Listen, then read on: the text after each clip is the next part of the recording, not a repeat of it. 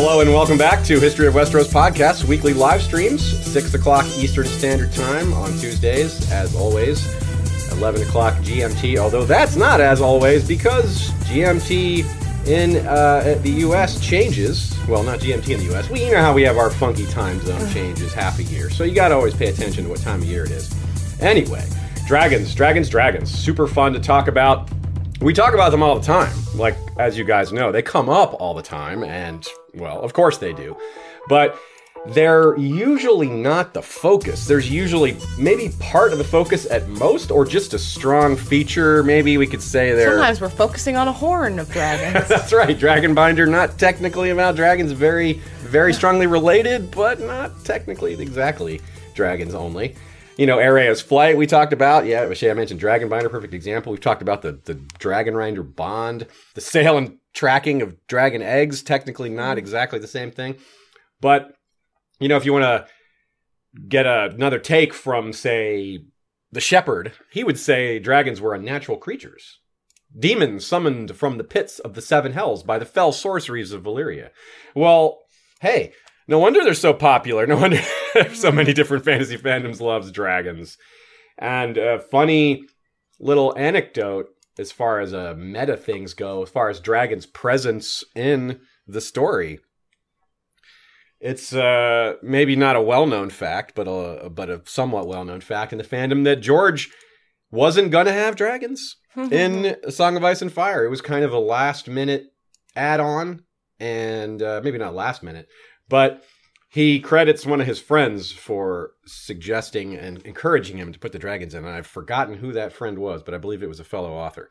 So we have that fellow author to thank for the dragons being in A Song of Ice and Fire, and we have George to thank for the shape of their contribution to our fandom. So, with me as always is Ashea, either on one side of the camera or the other. Today, on the front side of the camera. How you doing? I'm good. Just reading the chat. That's right. Always lots to do. Even when she's on this side of the camera, she has a lot of things going on at once, juggling a lot of things, keeping a lot of balls in the air at once. So always keeping a lot of balls in the air. That's right. Always. That's right. Yes. So we both have cool shirts. She has a badass... He's ready to get down to business. I am business, Bo Body. That's right. What does the first B stand for, everybody? If you get that joke, then 2 thumbs up to you. I imagine a lot of you will. But it is not Game of Thrones related. For once, I'm not wearing a Game of Thrones shirt. Stop the presses. It's a rare day. So, since we have a great topic on dragons, it fits pretty well that we have some patrons to thank that are... Dragon Riders. But also thanks to Jeff Gnarly, the Long Snapper, History of Westeros' first sword. He comes even before the Dragon Riders, first in battle. But as to those Dragon Riders, they are very cool people, and we have art of them. And in fact, we have art of other dragons in this episode as well. We've got more than a couple of cool shots of dragons by various people in the fandom. So thanks to Solenis the Talon, King of Gagassos, rider of Telarius, the red dragon with scales, horns, and talons of Midnight Black. There are several versions of Telarius that we like to show, and there'll be another one in the not-too-distant future. Also, thanks to Robert IV of House Ardeacor, Burned King of Blazewater Bay, rider of Atraxis, a black dragon with bioluminescent spots like smoldering embers and a banded blue tail. Now, that's obviously a younger dragon. There aren't a lot of different pictures, paintings, drawings, of Atraxis yet, but they will be coming.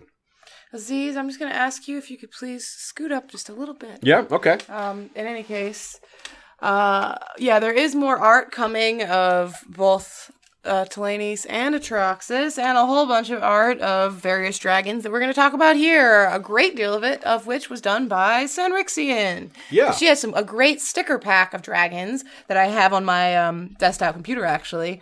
But she's selling them at her website, so check that out. You'll see that art throughout the episode. Absolutely. We also got Sanrixian's calendar, which is fantastic. That might be sold out now, though. But to those of you who got it, well, lucky you, like us. If it's not sold out, well, grab one, because I think there are not many of them out there. Okay. let's see here. A couple of announcements and a couple of meta topics just to break the ice with the dragon topic. Break the ice. That's the wrong metaphor to use. Well, maybe they break the ice dragons wall. can break ice. Yeah, they can break ice. They can melt it. Actually, maybe that was a good choice of words after all. Sanrixian, by the way, reminds us that we do have a discount code. HOW, H-O-W, gets you 15% off the web store. We should have mentioned that since we were already bringing her up. You're right. We really should have. That's a good point. So thank you for reminding us. Yes, thanks for reminding us of that. And she says there's some calendars left, so that's a good clarification too. Yeah. So yes, as of this recording, 6/10 on February 12th, 2019, there are 3 calendars remaining.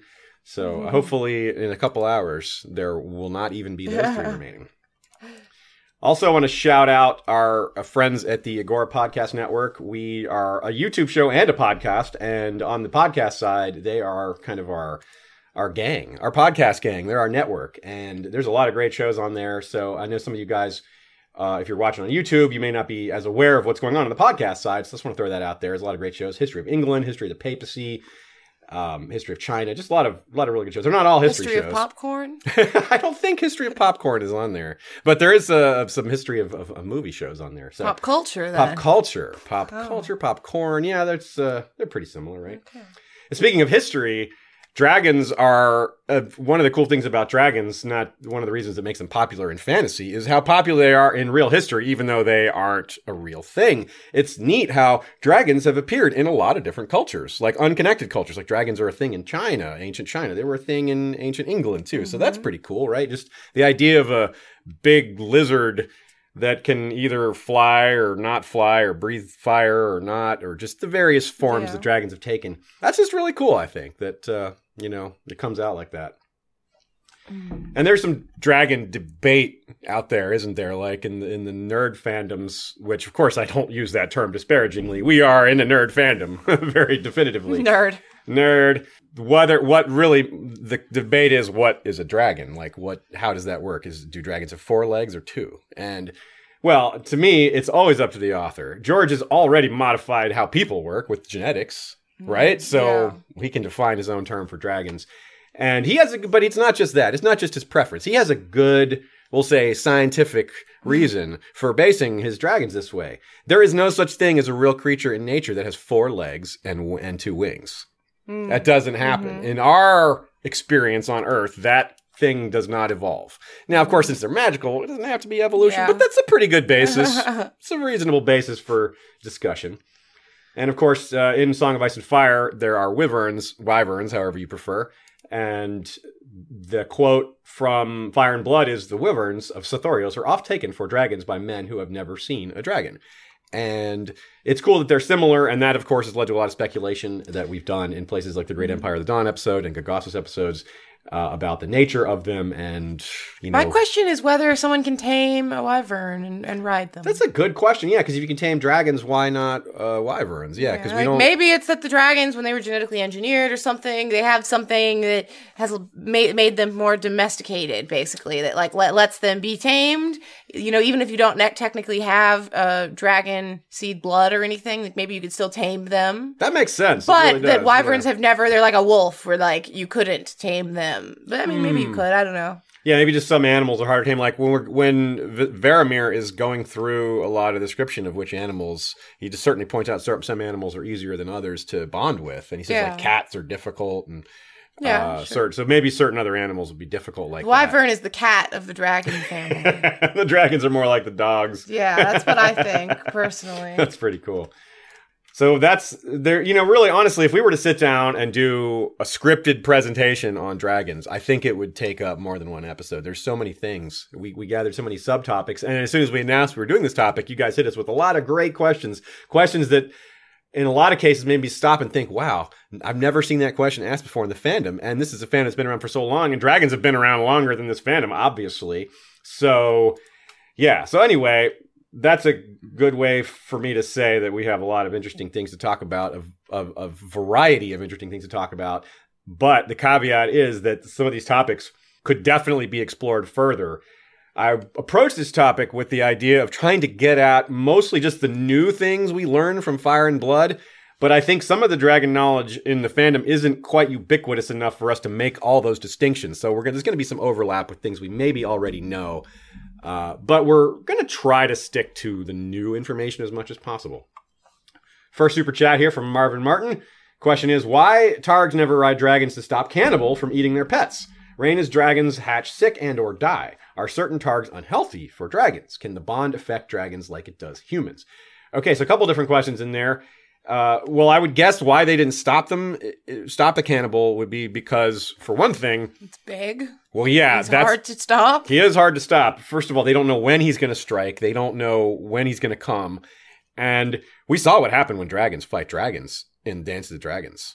It is almost always both dragons are ruined. Unless one has a huge advantage like Vhagar versus Arax.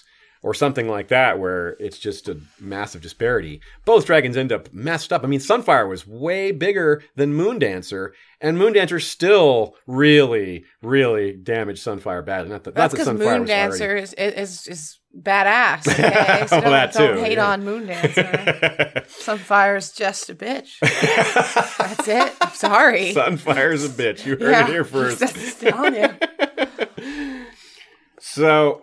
So I think that's a big part of it. It's a very risky thing for the dragon and the rider. And as long as they're hatching lots of eggs and as long as they have some dragons to spare, maybe it's just not a big enough problem. If Cannibal was, say, eating the few dragons they had, if Cannibal was potentially going to just drive all the Targaryen dragons to extinction, then that would be a reason to do something about it. But I think it was more of a nuisance, considering we don't hear of Cannibal attacking Targaryens. We definitely hear of Cannibal having bones in his lair, but not from Targaryens, at least not that we know of. As for whether the bond can affect dragons like it does humans, I think, of course. Yeah, that's a major question for the episode. In fact, we're going to be touching on that in and out all throughout the episode. There's lots of things that indicate the dragon senses something from the human. Yeah. More so than like a dog, but less so than, say, a skin changer bond. Yeah. So, and that's a good caveat, too. Like, it's kind of amazing the things that real life animals can do and sense in people. Like, there are cats trained to identify symptoms of a stroke before they happen. These cats are deployed in retirement homes, for example. And, people hearing of dogs doing things is nothing new. Dogs are amazing, but everybody knows dogs do amazing things for people. Hearing like cats no one can do knows stuff about like dragons doing amazing things for people. That's right. We're trying to rehabilitate the image of the dragon today. That's a big part of our thrust here. And another part of the question is, are certain Targs unhealthy for dragons? That I don't think so. I have no evidence of that. It's a very interesting question, but nothing comes to mind. And as far as the other reverse of that, there is some evidence maybe that a dragon bond can make a human a little stronger. In the case of Aenys and in Rhaena, there seemed to be a big change in them when they bonded with their dragon, but that just might be growing older and getting more self-confidence. That doesn't necessarily have to be anything magical. So, very good questions, Marvin. We also have anime lover Nicole asking, how did Cannibal get on Dragonstone? P.S. Could you sing Happy Birthday? It's just after midnight here. Well, how did Cannibal get on Dragonstone? That's an awesome question. We kind of wanted to touch on that later, but we'll go ahead and touch on it now. It's not important to keep that in a certain order.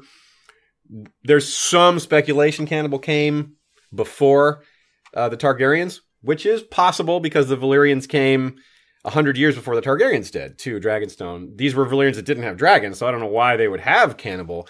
But let's just say they had an egg or something, and Dragonstone's a great place for eggs to hatch. But we do know the Cannibal lives on the eastern side of Dragonstone, or the island of Dragonstone, and which is farther from Westeros. I don't know what that doesn't tell us a whole lot, but it does tell us that much. It's kind of the narrow sea side of things, which may indicate that something about how he settled initially, if he maybe came from overseas on his own. It's a really cool mystery, but we aren't given a lot of clues. A lot of it's very circumstantial. So we don't know for sure, but I would suspect that he came from the early batch of eggs that came probably from Balerion Vagar Meraxes. Okay. One of those early eggs from there. So you still think he is younger than Balerion and that they didn't just misdate this age of this dragon? Yes, that seems unlikely. A dragon being misdated only 300 years ago seems very unlikely. Dragons is too big a thing to be like, when did that dragon first appear? People would have some stories about that. It'd be a good question for the Dragon Keepers. It's something that's something that occurred to me when we were preparing this episode. Is there's this new order of the Dragon Keepers, which isn't new, but we didn't know that much about them, and we still don't know that much about them. But we do know that they're the ones that have the day-to-day charge of the dragon, so they would be observing all these behaviors. And when we look at things like mating habits later, the Maesters don't know a lot about it, but the Maesters probably didn't have as much FaceTime with the dragons as these Dragon Keepers did. They would be interesting people to have interviewed back in the day when that was possible. And you wonder if the Maesters did that. It would have been a smart thing to do. Mm-hmm.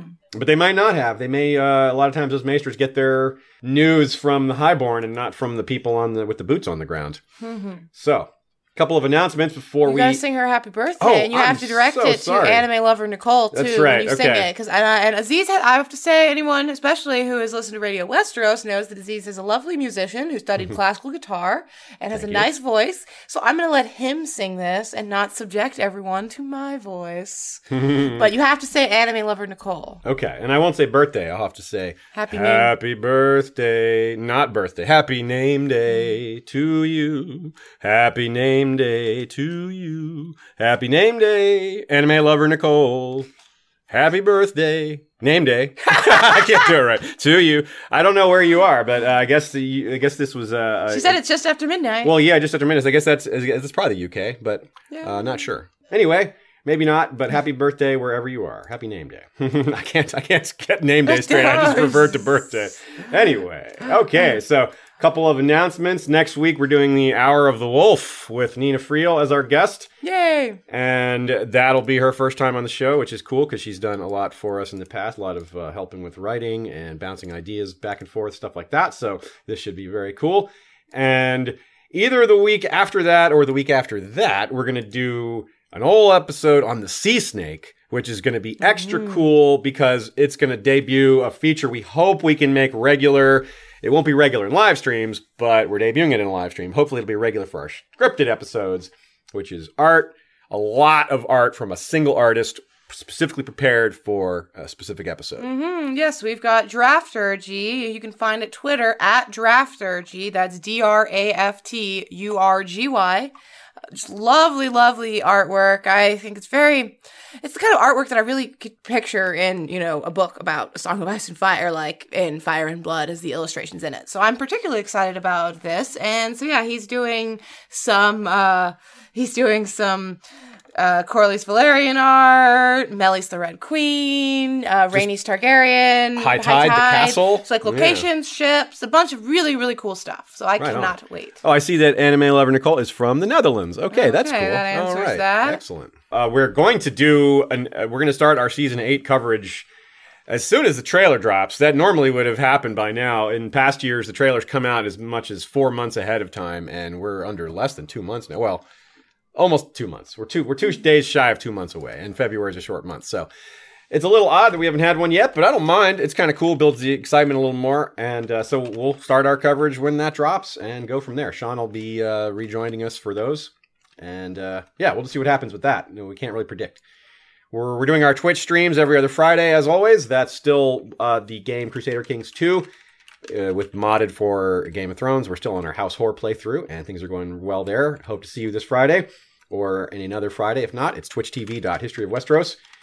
And, of course, we want to plug the conventions again. We got Ice and Fire Con coming up in April. Mm-hmm. Use the code HISTORY for $5 off your ticket purchase. All 3 of us will be there.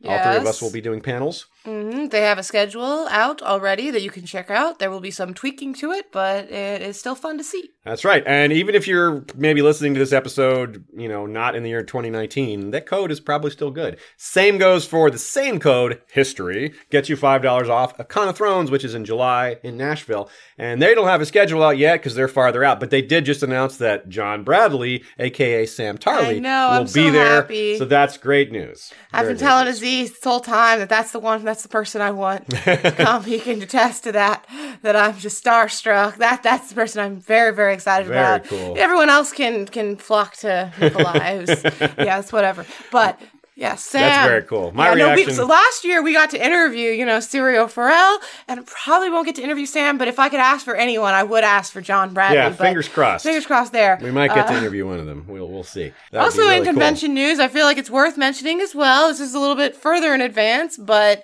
we are still hoping to go to Worldcon. If you live in the Ireland area, let us know. Yeah, we could be a rare time to hang out with us and, go to Worldcon and see a bunch of other people as well. So let's try to make that happen, people. We hope to see you at one or more of those cons. It's a great time and great fun. We're also always at DragonCon because we live here in Atlanta. Very true. Worth Good mentioning. plug. Good call on that plug. Absolutely. We love DragonCon. A nice close location for us. Okay. As we go through a lot of these dragon details, I want everyone to keep in mind that part of the point of this is to consider what implications any of this information might have for Daenerys, any other potential dragon riders, whoever they may be, and of course, her actual living dragons, the only 3 living dragons in A Song of Ice and Fire that we know of, Drogon, Viserion, and Rhaegal. So all these questions have to at least consider that as well. But of course, it's just fun to geek out on dragons in general. Let's be honest, right? One thing that doesn't necessarily apply to Drogon, Viserion, and Rhaegal is some of the things we learn about the really old school dragons. Because one of the things we learn about dragons is that their age means a lot to them. And there's just no chance for Daenerys' dragons to ever really age, right? They're not likely to ever get old, at least not in the time span of the series. Maybe one of them lives, and who knows after that. But that's something to keep in mind, too. We have here's that super chat from Marvin Martin. Cannibal, another question about the cannibal. The cannibal is very popular. Strange thing to be popular, right? Not really. I get it. I think the cannibal is really cool. A wasted dragon, LOL. Black and green eyes, like Shaggy Dog. And underused wolf, black with green eyes on a cannibal island. Interesting. Yeah, that's a good point. Yeah, that's a cool parallel. I didn't catch that. Yeah, Shaggy Dog is on an island full of cannibals, and he has black eyes, or black fur and green eyes. That's a cool little catch. Yeah, the black with green is really kind of pretty frightening, I think, the combo. The only thing that would be scarier is black with the red eyes. And in my mind, that's just something about that combo is really frightening. Very cool catch, though. I hadn't seen that. That's really good. And we do have a parallel lives prepared for this episode. It's pretty fun. It's obviously has to do with dragons, and you'll see it when we get there. I'm pretty happy with this particular one. One of the first introductions we get to dragons is from Tyrion's perspective. He's the first one to really think about dragons, and that is, of course, something we think about when we're comparing what we learned in Fire and Blood to that. One of the really cool things he mentions is that the Red Keep has a 3,000-year-old dragon skull that the Targaryens brought with them, which is just, whoa, 3,000 years old? Dang. Wow. I don't know what to think about that, but I think that the idea that the Targaryen family existed that long ago is not a slam dunk. It may just be that they inherited that skull from someone else, or maybe they're an offshoot of some other family. Who knows? But I wonder about that skull. And it leads me to a question that comes from Al Iskander of ET. He asks, with all the dead dragons from the history of Westeros, don't you think there should be more weapons made with dragon bone? Now, because of the skulls, of course, it's a interesting segue to that. And well, one of the things I would guess is that the bones really aren't the possessions of other people. The Targaryens would get to keep a lot of that. Yeah, we could keep them, but what would they do with them is a question. But my question is, how well do these dragon bone weapons last? That's a good question, too. Because, weapons don't just... a lot of, not normal... Valyrian steel weapons, are very well, but a lot of weapons aren't things that you just keep forever. That's true. Even regular steel would rust away, as we saw, in the crypts. The swords rust away, even though it may take a long, long, long time. But we are talking a long, long, long time. Plus, if a lot of those things were collected in Valyria, they would have just gone down with the doom. Yeah. In terms of... But Scott does particularly mention Westeros here in his question. Mm-hmm. Well, maybe there are more out there. For example, we have... The plain dragon bone hilted Valyrian steel blade that started the whole who tried to kill Bran. Mm-hmm. That's a dragon bone hilt. Yeah. But it's plain. Robert set it aside because it's plain. I guess maybe that's part of it. Dragon bone sounds fancy, but it doesn't look fancy. It's just black. It's plain, but also it's the dragon bone hilt, but like for that little dagger. But what's the value in that, really? Like, what does it make that weapon any better? Not really, right? The hilt, no, but we do hear the dragon bone bows are superior. Yeah, I just mean for like a hilt for that. But for a sword hilt, for it to be a hilt on a little dagger, maybe tells you that they really were rolling in dragon bone if they were using it for things as useless as that. Yeah. Maybe it's just not talked about a lot. Maybe there is more out there than we think, but it's just not mentioned as an important thing because it's just essentially jewelry, decoration, and it doesn't stand out because it's just black. That could be it. It's not fancy like the eggs. But good question. And so as far as the first Targaryen dragons, we know that there were, well, not first, but the first ones to come to Westeros. We know that it was Balerion and 4 other dragons. Now, what happened to those 4? A theory I heard a long time ago that I really liked was it came from Lord Varys, a.k.a. Calagmoth, on Westeros.org. He thought that maybe there had been a Dance of the Dragons 1.0 or 0.0, a smaller scale Targaryen civil war that would have accounted for the deaths of a few dragons, as well as maybe explaining how the Targaryen branch didn't split off into more trees. However, that theory was put to rest by the notion that no dragons had fought till Quicksilver and Balerion met beneath the God's Eye. So, unless that quote's just wrong, there was no dragon-on-dragon action during the pre-conquest era. Well, not in the fighting sense of the word. In other senses. We're going to get to that other sense of the word a little bit later. Dragon breeding is definitely on the list here. Oh, don't worry about that. But yeah, there are several references to Valyrian dragon wars, which is cool. Daemon Targaryen mentions that any maester can tell you that dragons fighting dragons is no simple thing. And it's kind of a surprising quote because from him, everyone's talking about sending the dragons to attack King's Landing. And him, the most aggressive of the bunch, is like, no, we shouldn't do that. Because when dragons fight dragons, everyone dies. There's no winner. So it's best to avoid that. And even Alysanne studied Valyrian dragon wars during her time.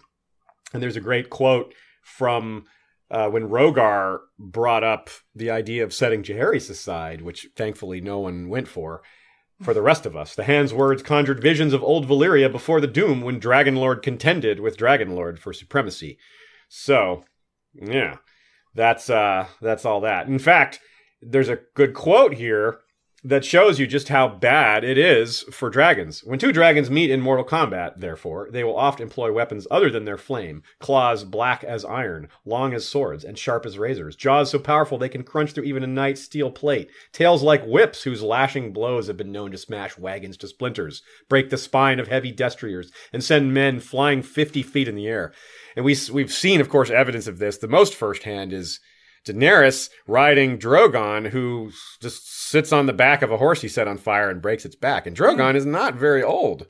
You can imagine that. Just imagine what they do to each other. And that quote was partially in reference to how little their flame does to each other. Because as we know, their scales grow tougher over time. In fact, I'm going to jump ahead to a quote that refers to that directly, and we'll talk about that for a minute. As a dragon ages, its scales thicken and grow harder, affording even more protection, even as its flames burn hotter and fiercer, where the flames of a hatchling can set straw aflame. The flames of Balerion or Vhagar, in the fullness of their power, could and did melt steel and stone. But, interestingly, that's something we've all known for a while, I think. That information isn't new, but we did get something new to add to that, which is that Balerion stopped growing. Balerion did cease to grow at some point. It's mentioned that he just wasn't getting any bigger, which probably or maybe means that his scales weren't getting thicker more, so he wasn't getting tougher in that regard. He may have finally been on the way down, right? It's not just do they grow bigger until the day they die. That doesn't sound right. There's probably some decline phase.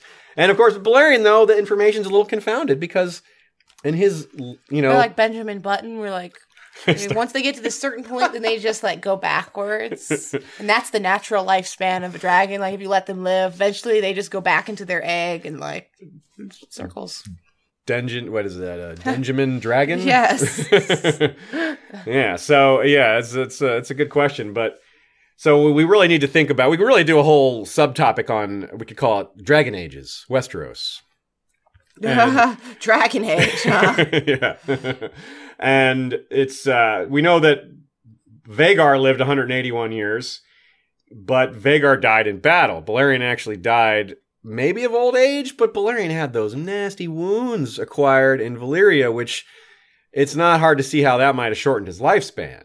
Maybe that's why he stopped growing. Maybe he would have just kept growing until the day he died. It's not clear. Don't smoke. Don't smoke. Smoking kills, folks. But with 4 dragons, 4 of the original dragons coming to Westeros from Valyria, and all of them dying within that 100-year span, and none of it through violence that we know of, at least not dragon on dragon, strongly implies to me that they do have 200-ish year lifespan. Maybe it can go a little longer, but it does seem, I think we can kind of narrow it down. Yeah.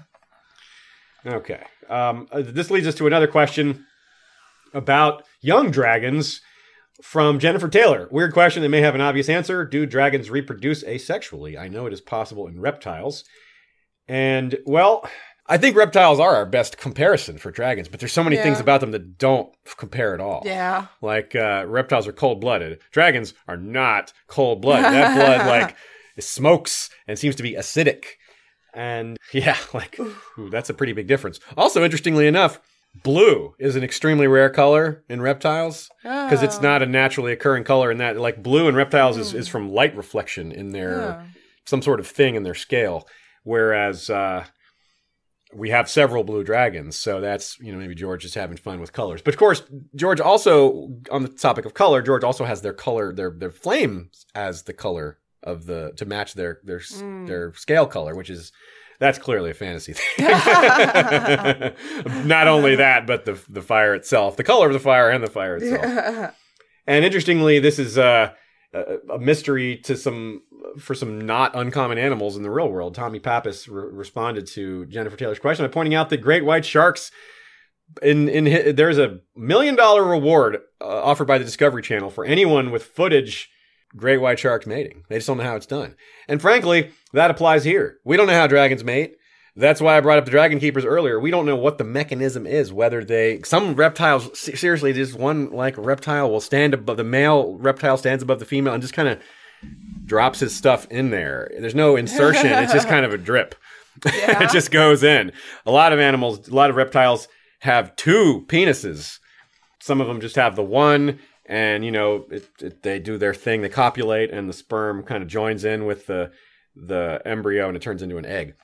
But some reptiles can get sperm in them, and that sperm lives for years. So they can produce an egg like years later, and the sperm is still inside their system ready to go. Which, if that's how dragons work, we have no way to track who the dads are. I'm just laughing at people like, what did I just walk in on? Yeah, the drip, drip, drip. That's a rough. Very weird time to come into our stream, for sure. We're just talking about business. Yes. And then it gets even more confusing because some reptiles can simply reproduce asexually. They do not need a partner. So when we hear of Dreamfire hatching or laying eggs without any other dragon around, and the idea that those eggs could hatch, you can see why they were wondering about whether that was possible, because apparently she doesn't need a mate.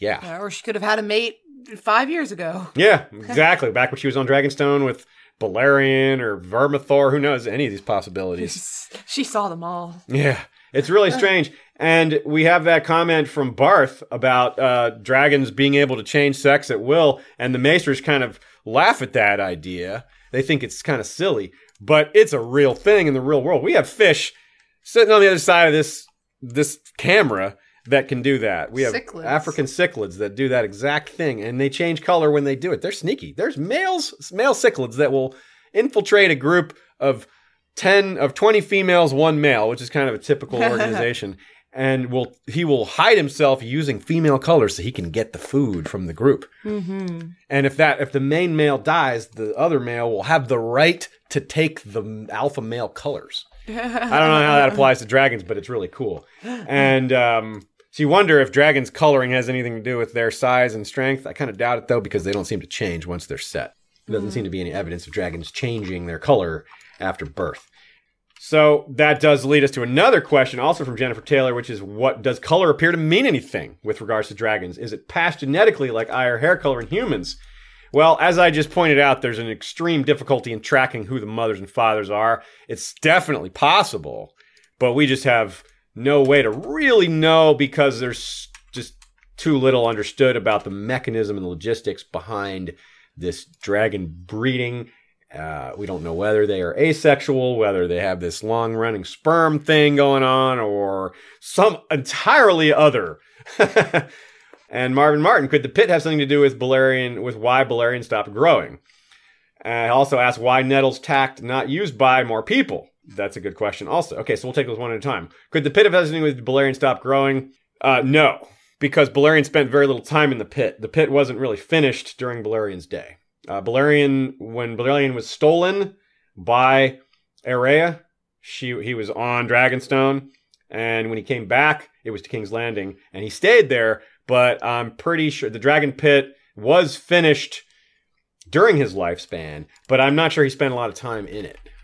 So it's possible. You know what? I'll revise my answer. It's possible that impacted his later growth, but it didn't seem to change Vhagar. It didn't seem to happen to Vhagar that we know of. So we have maybe confounding data here. So what we probably need is probably other circumstances that were impacting it. We can't get a straight answer that way. Here's a great question from Danny Buck, kind of related to a question we got last week. Would you rather fight 100 duck-sized dragons or one giant dragon-sized duck? I think it's the same answer as last week. Similar, or no, it's a different answer. Last week we went with the single one. We went with the one cow. This week, I would definitely go with one giant dragon-sized duck. Yeah, you would rather as much face as that? I'm scared and dislike birds, dragons are way worse. Okay, I mean, that's 100 little dragons all in your bathroom, or I don't know why I said bathroom, but I picture them like... last week's question was bathroom. Yeah, that's why. It was, would you rather share a bathroom with? Me fighting them. But no, I'd way rather fight the giant duck. How dangerous is a duck-sized dragon, though? I mean, there are 100 of them. 100 of them, very dangerous. I mean, one little dragon is like a hassle. Like, just picture one little duck-sized dragon, like... nipping at you, burning your beard away, like flapping its wings at you. It can mess you up. I guess maybe we should just go ahead and pivot and just spend the entire rest of the episode discussing this. But Danny also has a more serious question. I don't know what I mean. That was the most serious question we've ever had. Very serious. He says, How did Barth become such an expert? Did he write literally or metaphorically? Well, I think George gave us a bit of a clue on the first part of that. How did he become such an expert? Dude just lived in the library. He loved reading and spent a lot of time there and just made himself an expert on a lot of things. He had a learner's attitude. He didn't try to... Seemed like some of it was him speculating too, though. Oh, you're right. And he just had a good sense of things and logic and how, I think he just was able to guess at things that, make sense. Yeah, when you're guessing at unknown things, it really pays to have a brain that can operate in multiple spheres. And what I mean is left brain and right brain. Left brain thinking is more of the logical processes, data, things like that, whereas right brain thinking is more the artistic sort of creative and abstract thinking. And when you're trying to guess at things that you don't have all the information on, that's where the right brain thinking is. You use your left brain to figure out, to analyze what you do know, and then you fill in the gaps with the right brain thinking.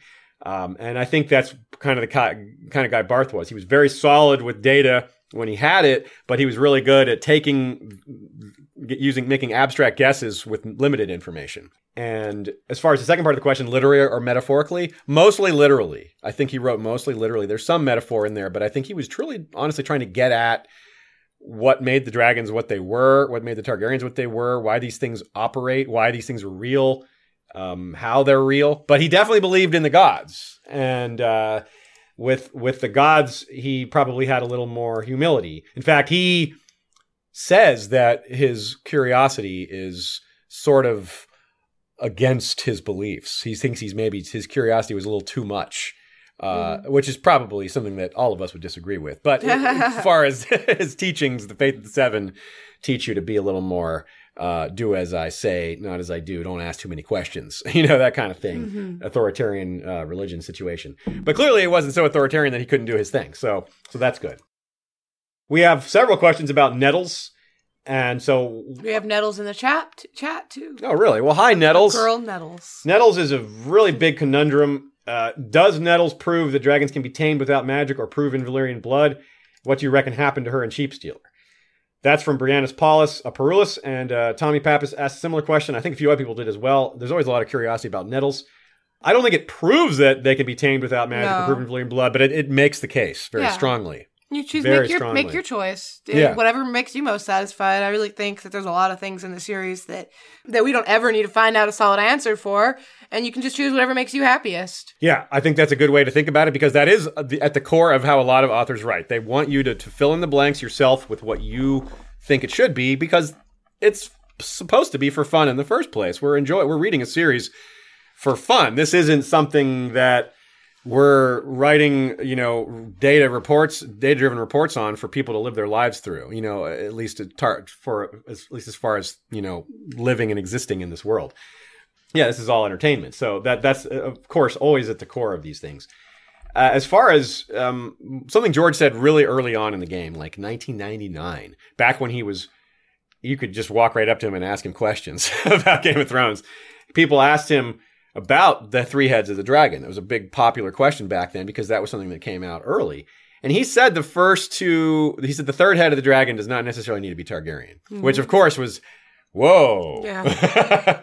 So of course that could be Tyrion, it could be Bran, it could be a little bit of both. Mm-hmm. It has people guessing whether that means Tyrion is a Targaryen or not, how that affects that whole debate.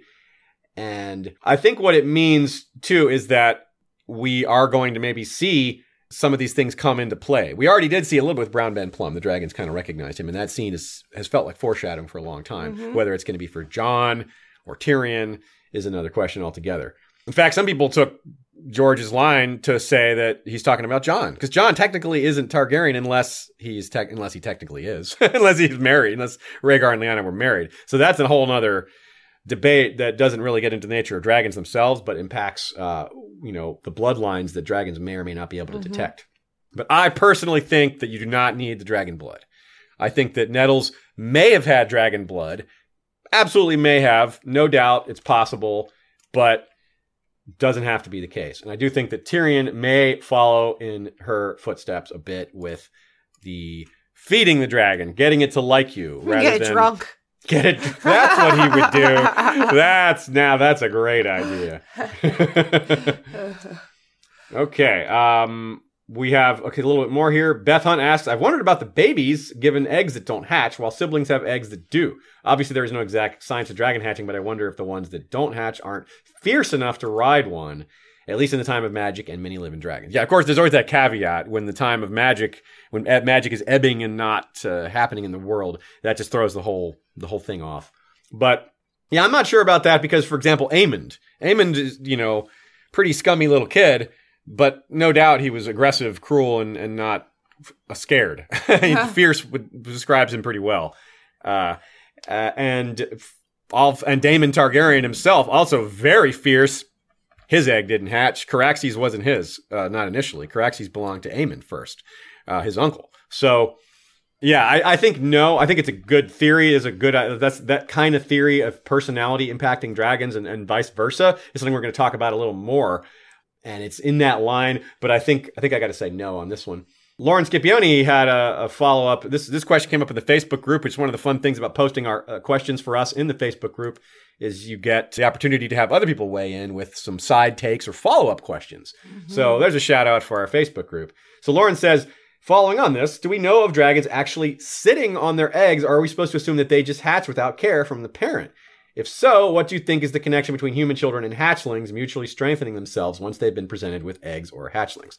Well, I sort of discussed the second part of that already, the mutual strengthening. I didn't really discuss it on the dragon side. Do you have anything to add to the dragons? Maybe the dragon bond helps the dragon? I hadn't really thought about that. That's interesting. No. Yeah, I wonder about that. Sure. That's a question, maybe a follow-up question for later. But no, I don't think the dragons actually take care of their eggs. Yeah, there's no evidence of sitting on them. No evidence of them. There's no evidence of them being there when their eggs hatch or carrying. Yeah. I would be interested, for example, like dragons seem to have this extrasensory ability, right? Like their eggs hatch. Like, do they perk up a little bit? Can they sense that their babies were born? Do they have a bond with their children? Do they have any sort of bond together? That's a good question. Yeah, I would guess no. I would guess that there are like a lot of reptiles in that regard where they don't care at all for their young, other than showing some care in where they So lay much the eggs in shade the for first place. reptiles. No, it is true. It makes me think of actually this Futurama episode where they do Naturama, where they talk about the tortoise. Yeah. And the Professor Farnsworth is a tortoise, and he ends up having his little hatchlings, right? Oh yeah, like his little eggs, and there's him and Mom just leave the eggs there on the beach, and they're like, "We're tortoises. True. We don't do that. We don't take care of our young," and they just die. It's just they just get crushed by a rock. No, but Futurama has some sad animal moments. No, I guess you are right that they don't really stick around for them. The only hatching, like sitting on thing I could think of is there's two kind of jokes about it. They're both from Mushroom. Mushroom jokes about egg on the second sitting on a purple and gold egg to try to hatch it, which is obviously just a joke, but where did he get the concept of sitting on it? And he also refers to Sunfire as a chicken. When Sunfire has his wing wounded, he talks about him as like a awkward, like a flying fire-breathing chicken, which, chickens sit on their eggs. But that's a pretty big stretch to think that dragons sit on their eggs just because of those comments by Mushroom. But also because we've seen eggs just carried around, and the dragons don't seem to care. People are taking them. They aren't protective of them in that regard. No. You're right. That's a good point, that they don't seem to be bothered by anyone doing anything with their eggs. Yeah. Marvin Martin asks, speaking of personality, why was Grey Ghost such a shy dragon? Also, if we have lizard babies, could we have humanoid hatchlings? Oh. Well, that's a weird thought. That is a weird thought. It's kind of cool, but I think no, because I think the Targaryens have altered themselves. Yeah. I don't think that they necessarily altered the dragons. Yeah, or that they're sleeping with dragons in that way. Right, but it's a great question. I love the inverse. The inverse question is always a smart way to try to figure out if you're seeing the whole picture. We do that so much in this fandom. We look at the fire side of things and we say, hey, we'll look at the ice side of things, and vice versa. Because there's genetic manipulation going on both sides, right? The others, whatever they're doing, there's some genetic manipulation going on there on the magical side. David Howlett said, humanoid hatchlings. Isn't that what came out of Aria? Man, in a sense, yeah, I guess so. But the first part of the question was, why was Grey Ghost such a shy dragon? I assume that, a lot of animals, it just kind of, what's that? Had acne growing up. Just really embarrassed about it all. Yeah, that's got to be it, yeah. I think it might just be that George wanted to give us a wide variety of personalities for these dragons, and but also a theory that came out of a discussion on Twitter that when we get to our discussion on our Parallel Lives discussion, we're going to come back to a little Grey Ghost theory. File that one away for later. Ekafrey with another tongue twister for us. Stop scotch scotch. Stop scotch scotch. Stop scotch scotch. Oh, it's not too bad. Stop scotch scotch. Stop scotch scotch. Stop scotch scotch. Did I do it? Yeah, you did. I don't think fast. You messed up. That was pretty good. That was a good pace. It wasn't super fast, but yeah. Super fast, no. That's good. So stop scotch scotch. Right. All right, so everybody at home, say it yourself. Okay, so I want to go through a few fun Balerion facts. Just to give us some idea of how dragons can work in battle and how they've been used in a lot of things. Also, kicking us off with a question here is Lady Airdros. There are obvious parallels between Arya / Balerion and Dany / Drogon when they fly off together. Both take flight on a dragon they're unable to control fully.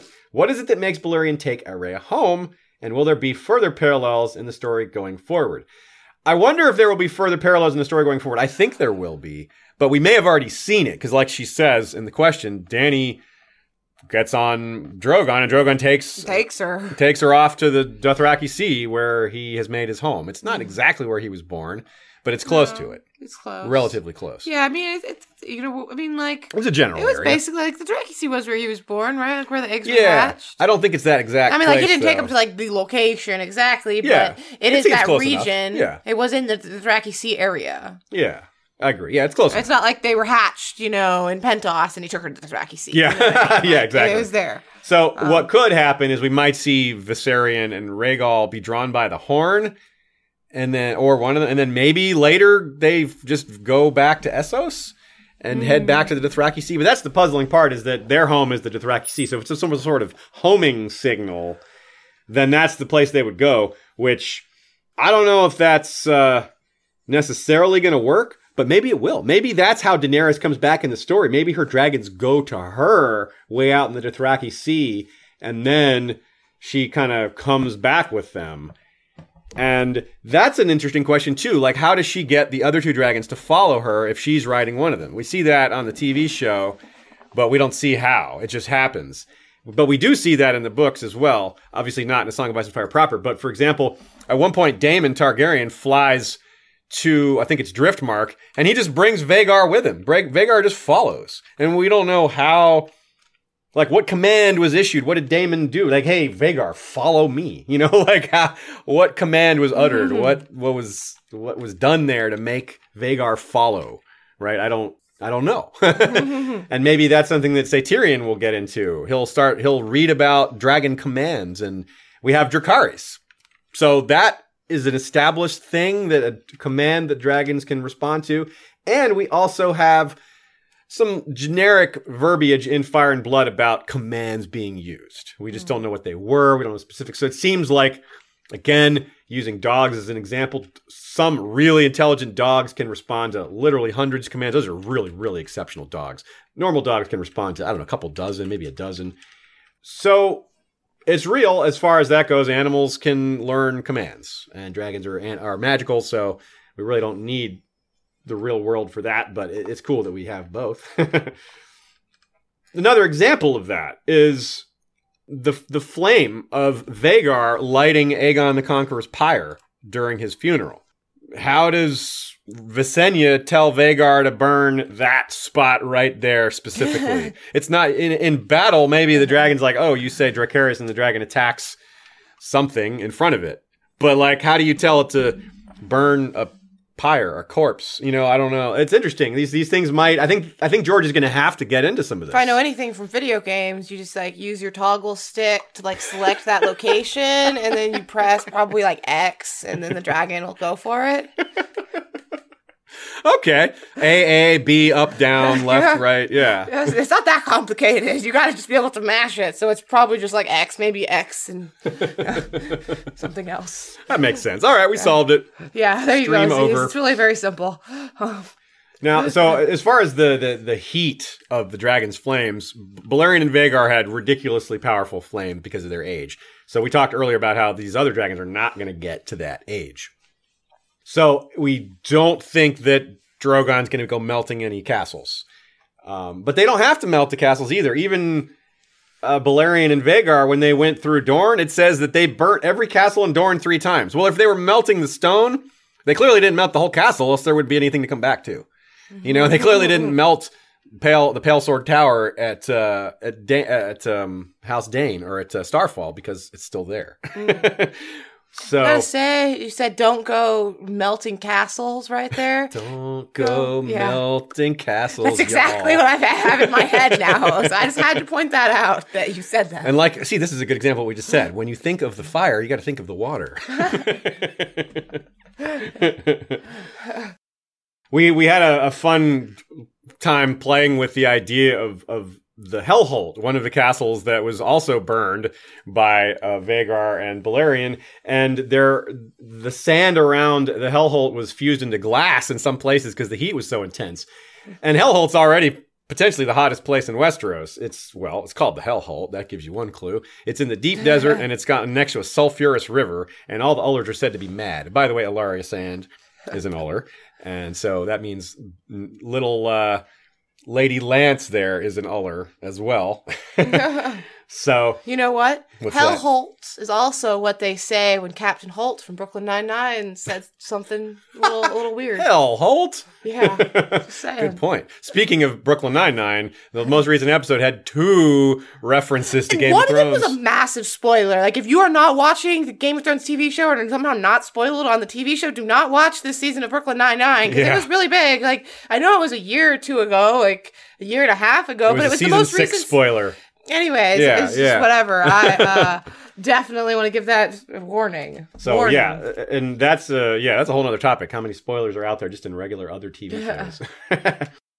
We have also continuing with the Ullers. This is really kind of a funny concept. Talk about getting into the details. Talk about getting into the real logistics here. The questions that everybody really needs to know the answer for. Mm-hmm. Meraxes was killed with a bolt to the eye. We're going to get back to how dragons can be killed a little later. There's some other questions in that regard. But Meraxes' skull was returned to the Red Keep.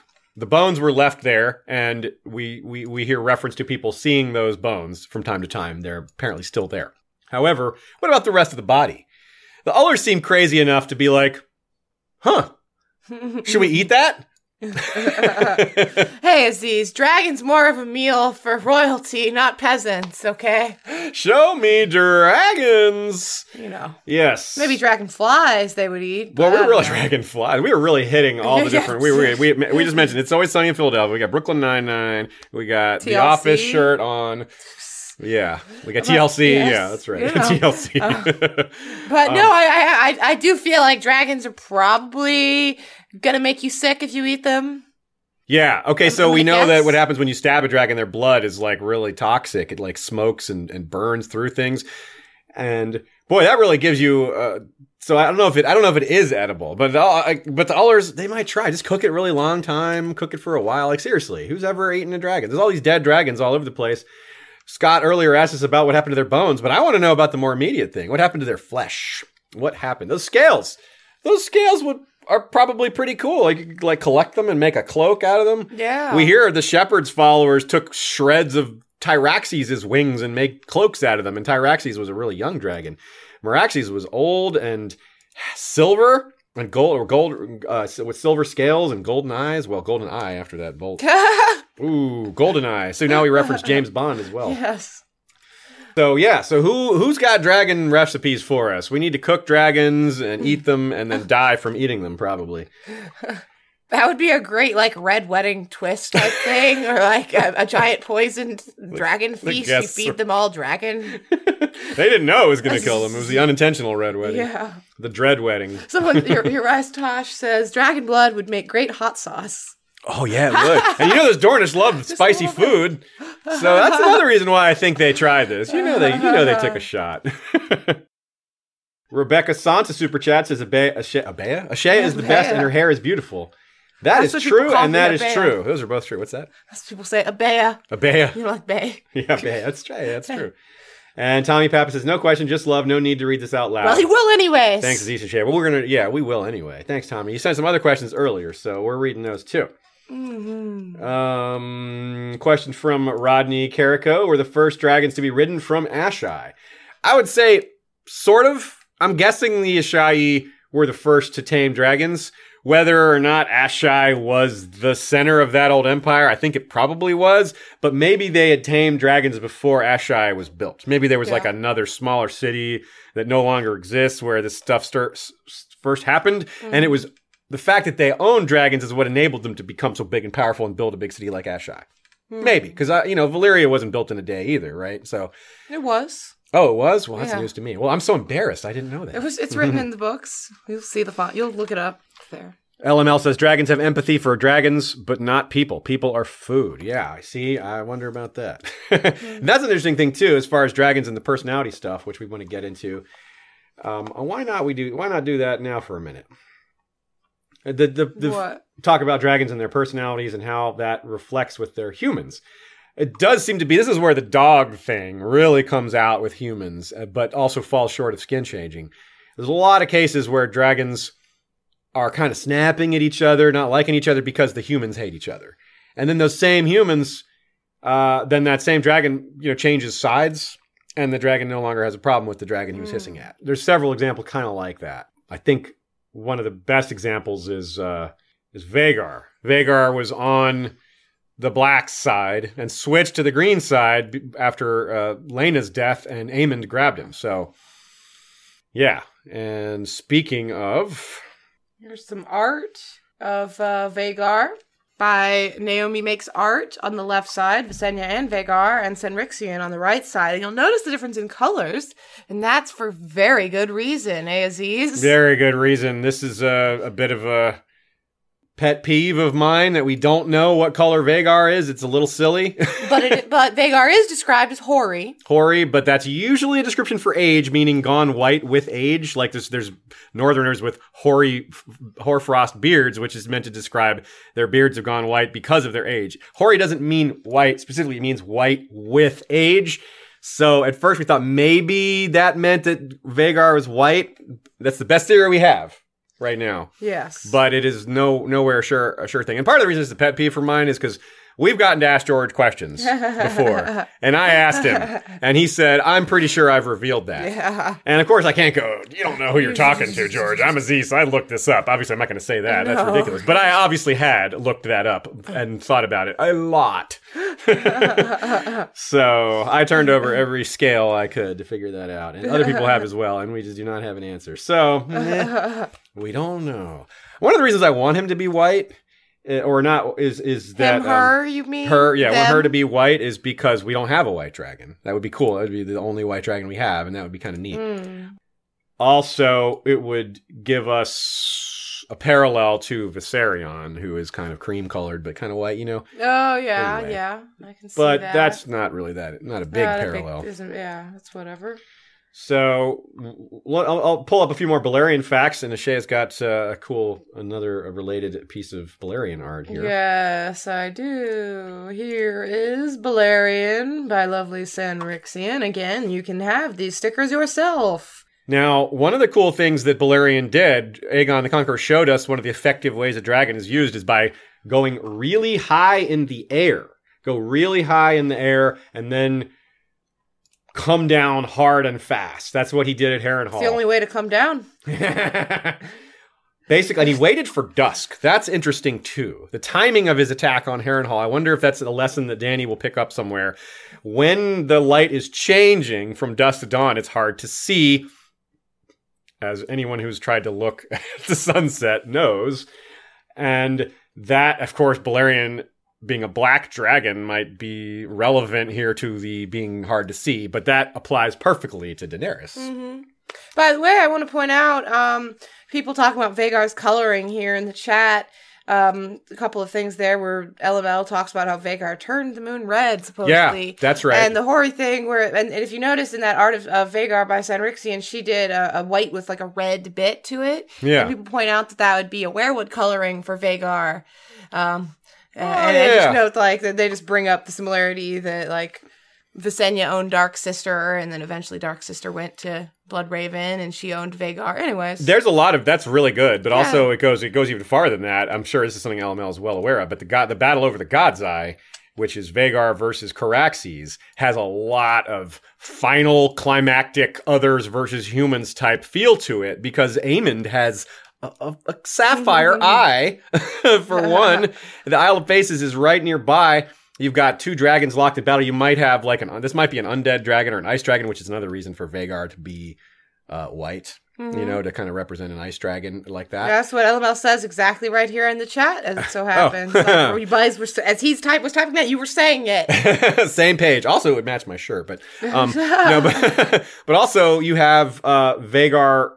They fall into the God's Eye, and then you have the notion of, a Valyrian steel blade being necessary to kill Aemon. Not necessarily necessary, but it being Dark Sister, of course, it was mentioned. That's really relevant to this whole symbolic comparison. And beyond that, if Vhagar is red, then it's a little weird to me that Caraxes and Vhagar are both red and they're, fighting together. I don't know. That's not that weird. It's a match. Yeah. Well, I don't know. I guess. But I definitely, I'm on board with her idea of it being white and red. That looks really cool. I think Whether or not cool. that's the right color, I love that dragon art. I definitely think I like the idea of that. With all those teeth and claws and scales and horns, it just looks so cool. Yeah, big fan. Good job, Sanri. Mm-hmm. Okay, let's take a quick mid-roll break for a shout-out or two. Only a couple this time. I just want to say, the Darkfire Ice says, what about breakfast? Can one poach a dragon egg? Before this, anyways, I just really like the idea now of that. That is a meal for kings. Yes, that is not a meal for peasants. No, cooked in what, direwolf fat? I mean, yeah, let's make that this would be what squid it is. butter. Yeah, something like that. That is some kingly meals right there, kings and queenly meals. Yeah, let's do a little quick shout out. We've got our Blood Rider patrons who are providing I'm big sorry. support. This was a really good joke from LNL. He said, Alyssa Farman poached 3. I was really that is good. That was worth Yes. that was worth an 2 interruption. thumbs up for me. I agree.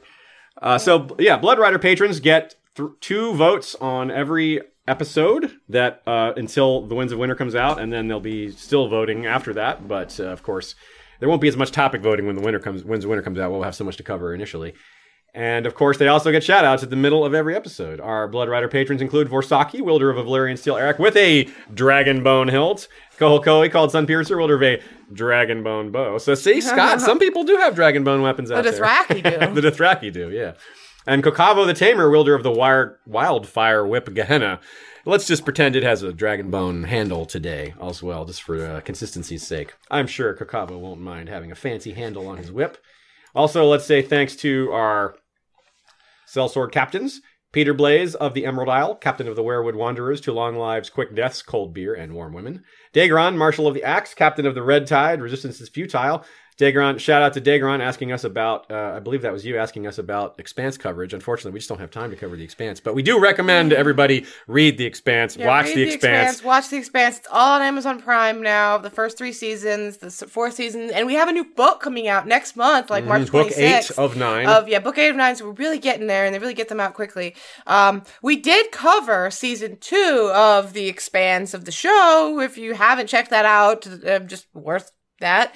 But on our show Fandom Media. Yeah, I really, really wish we had time to cover the Expanse. It really deserves it. Mm-hmm. But if you guys want to talk to us about the Expanse, join the Facebook group, and when this show's in season, we will be talking about it. Follow us on Twitter. We'll talk about it there too. I'll tell you, if you cover the Expanse, I will happily appear on your show. I just don't want to do any audio editing. So I will appear on anyone's show if it's about the Expanse. Right on. So, good segue there.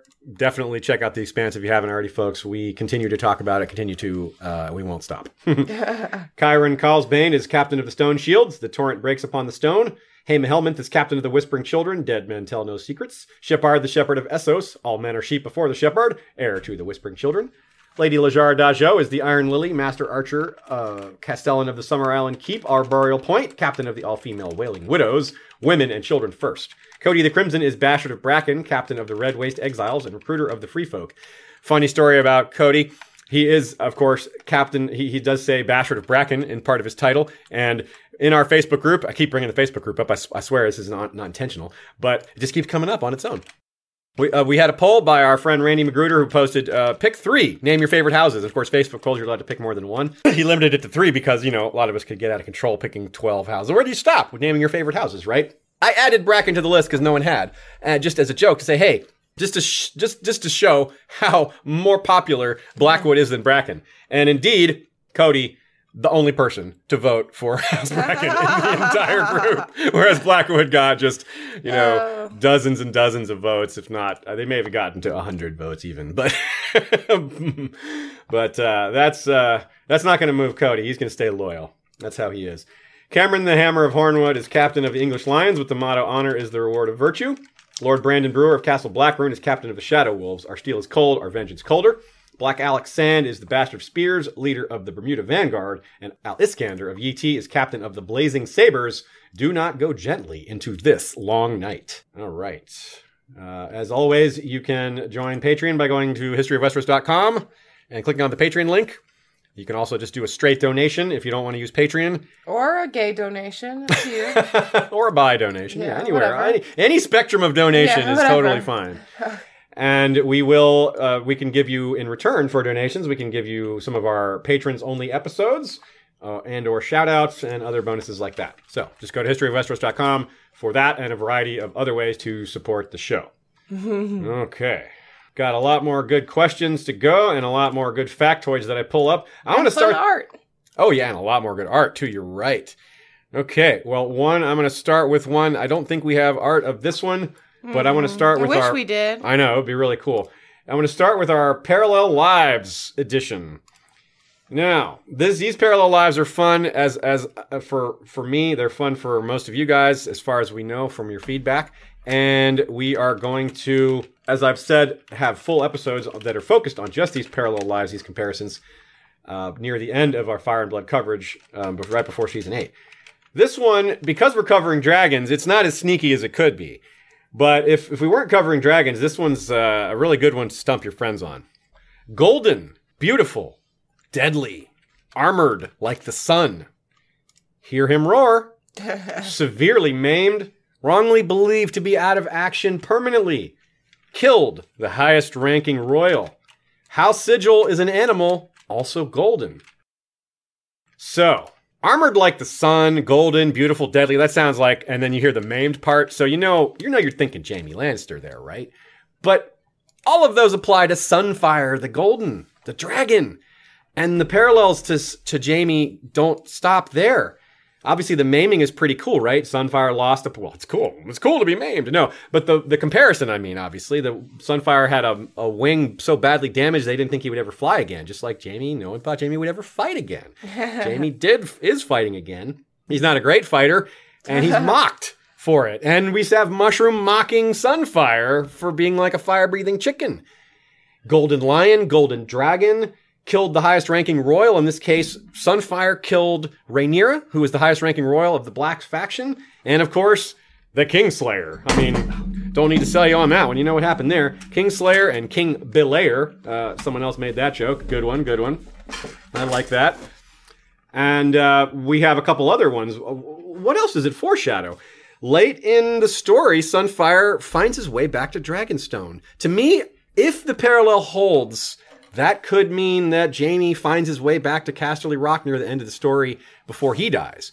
And we've already talked about that in previous streams about the possibility that Cersei will escape King's Landing and be hole up in Casterly Rock, becoming the new Queen of the West, just by default because it's going to be so hard to deal with her in Casterly Rock. Jaime and Cersei dying together at Casterly Rock would be quite a parallel to Rhaenyra and Sunfire dying at Dragonstone.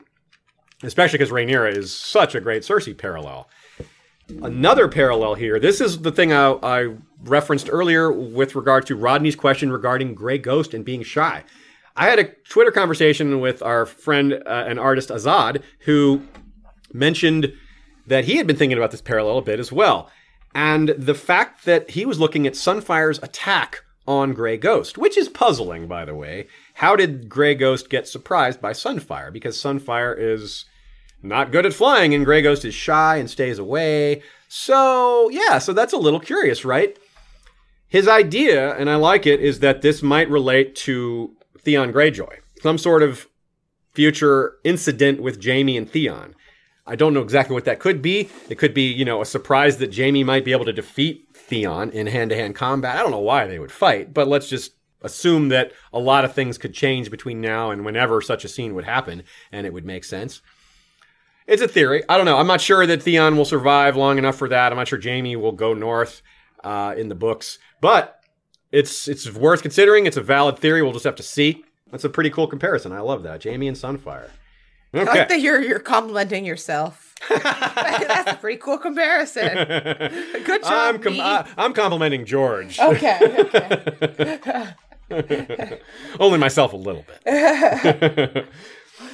So that's really neat, I think, and it kind of fits Sunfire's decline from being maimed to being maimed again to just dying. It kind of fits with how George handles a lot of really good-looking characters. Loras is a similar character who's also on Dragonstone, slowly dying of a variety of wounds. So Loras is kind of a lesser parallel here, especially because he's not golden, but he's beautiful, right? Or he was.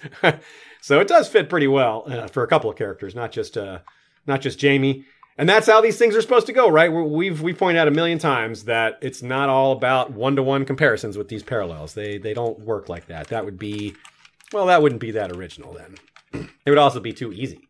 Here's a fun question for us, for both of us. Moke Terry McDonald asks, what dragon would you like to ride?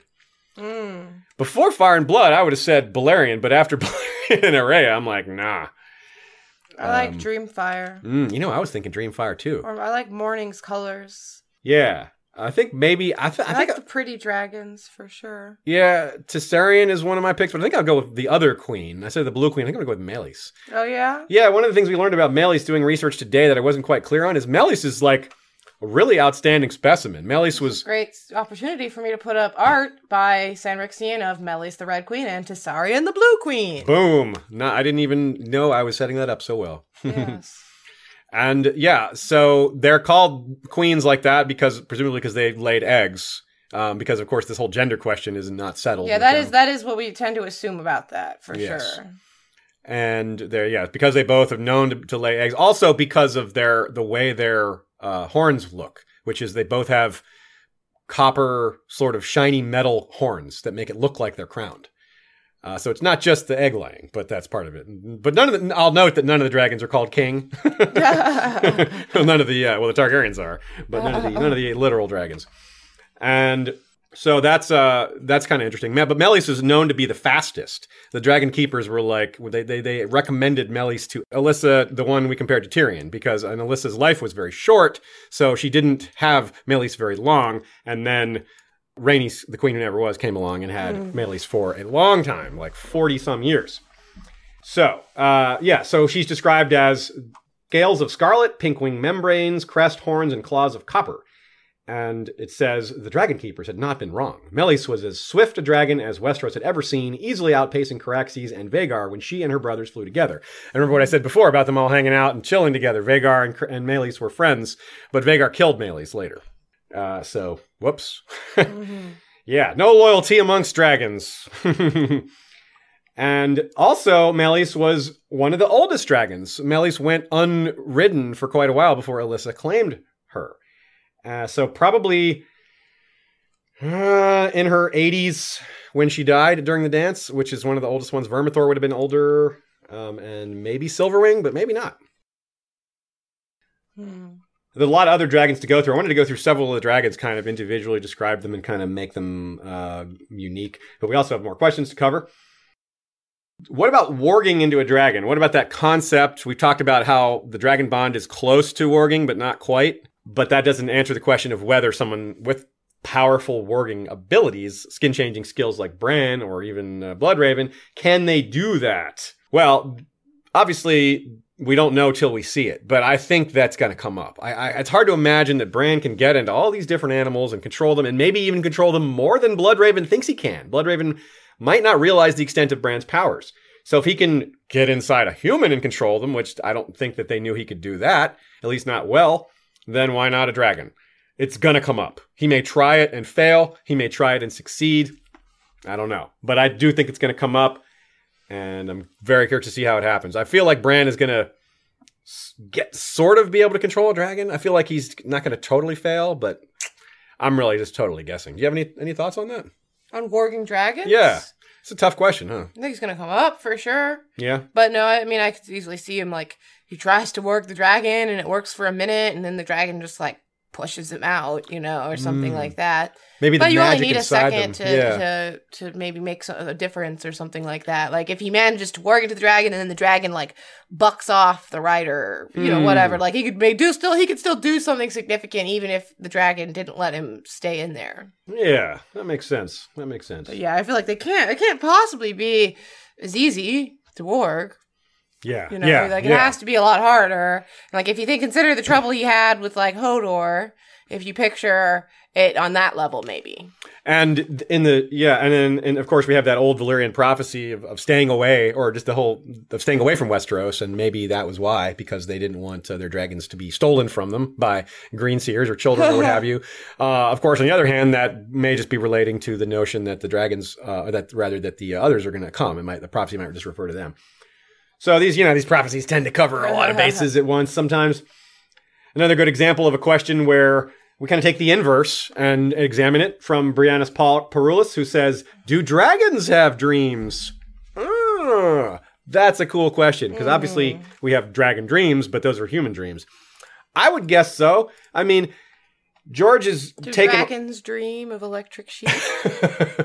Dragons dream of sheep for sure. Yeah, I don't know about electric. Yeah, definitely burning sheep. Yeah, yes, burning and sheep. Delicious. That's dreaming of food, basically. I mean, cats and dogs have dreams, and George is going out of his way. I mean, not out of his way, but he likes to add like these cool fantasy details to them. And animals dreaming is already a real thing, so I would assume yes, because it just sounds cool and it's a real thing. So.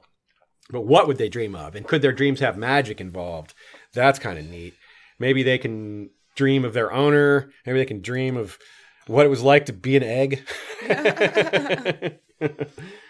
Question from Fred Targaryen's Uncle Daddy. Who do you guys think is the best /rider/dragon pair in a one-on-one battle?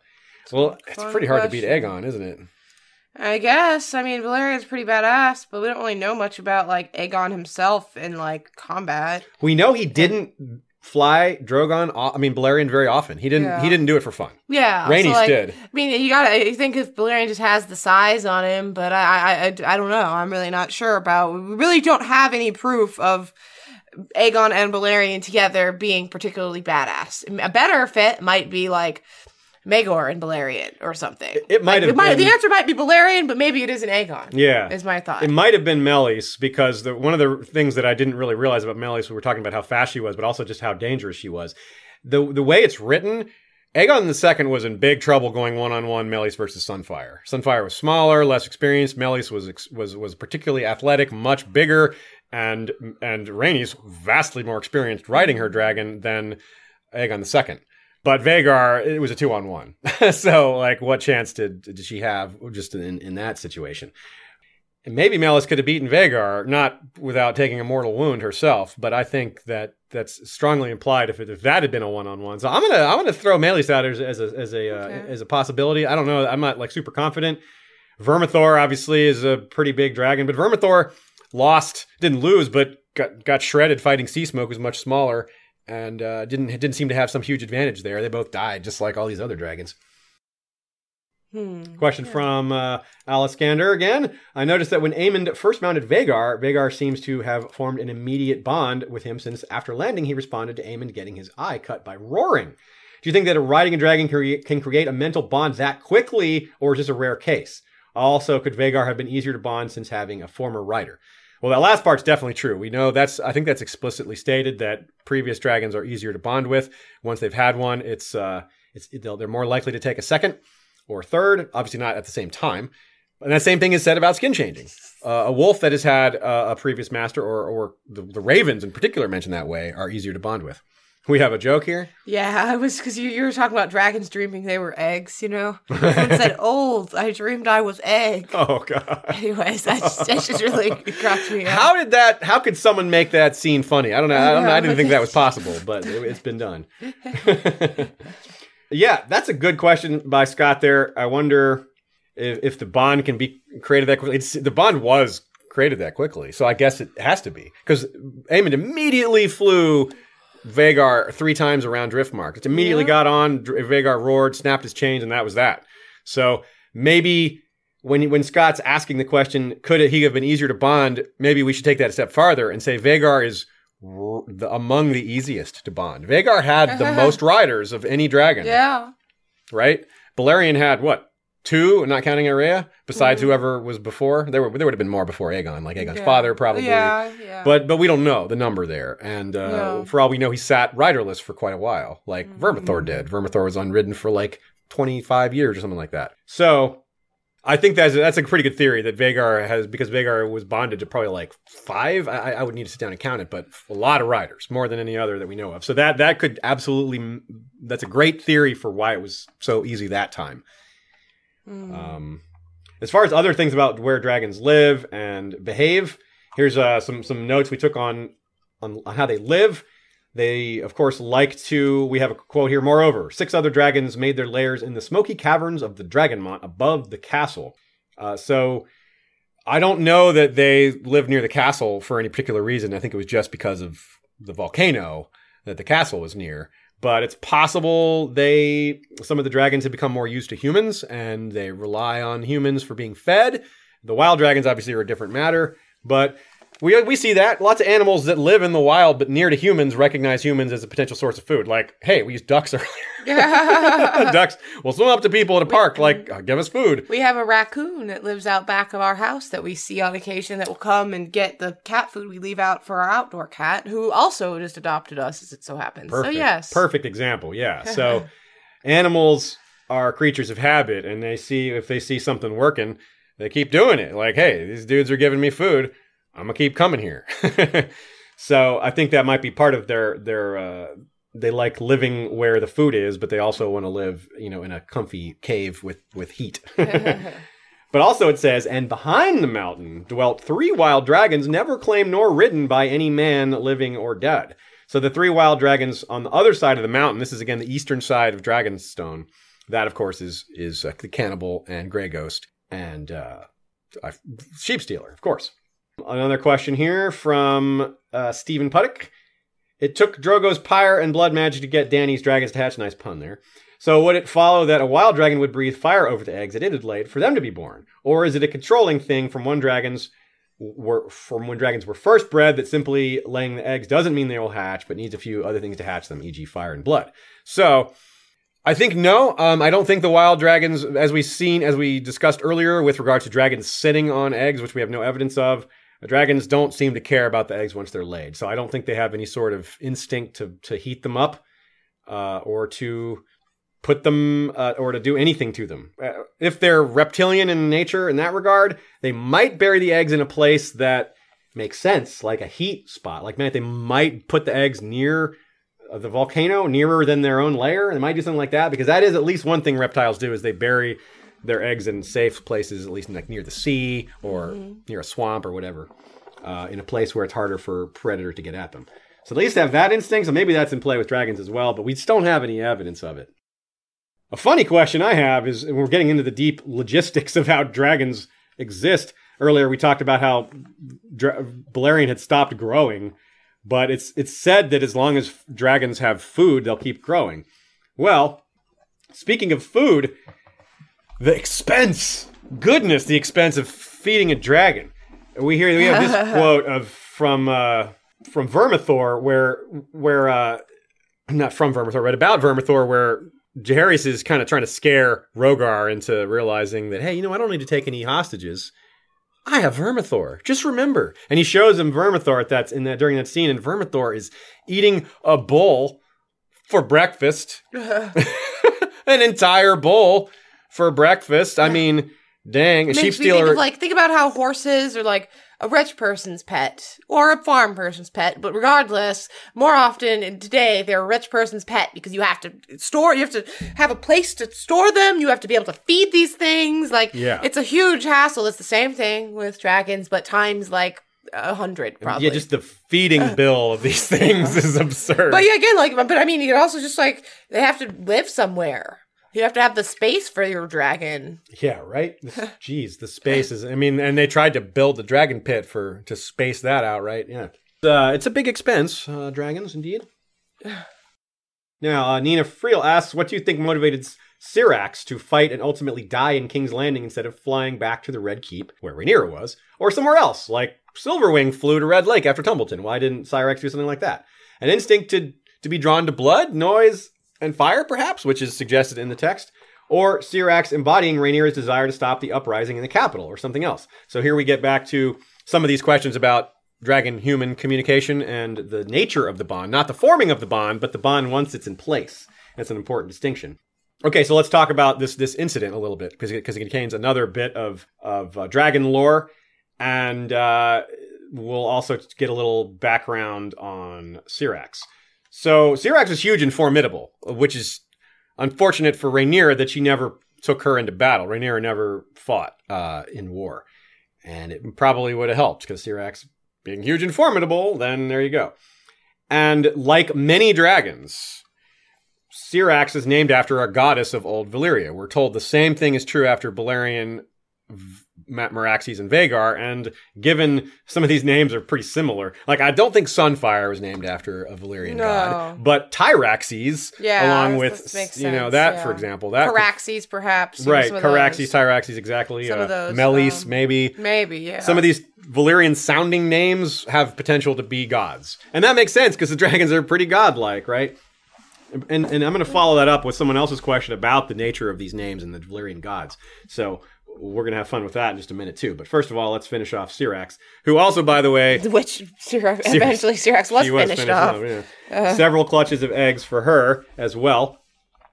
So she's the one, our only example of a rider hopping on a dragon that isn't theirs, when the rider's not present. We do have the first example in Fire and Blood of someone else riding on someone's dragon, at least explicitly. It's implied that it may have happened before, but... For example, when Jaehaerys and Alysanne flew to Old Town, they had a guard with them. Each of them had a guard on the dragon with them. And but there's no mechanism mentioned, like, what kind of saddle did they have? What was up with that? Did they have whips? Did they have any of that stuff? Because the whips are mentioned elsewhere for battle. But man, I don't think George can avoid these topics in A Song of Ice and Fire, especially with Tyrion talking about saddles for Bran and things like that. That's long been a theory that Tyrion's going to make dragon saddles.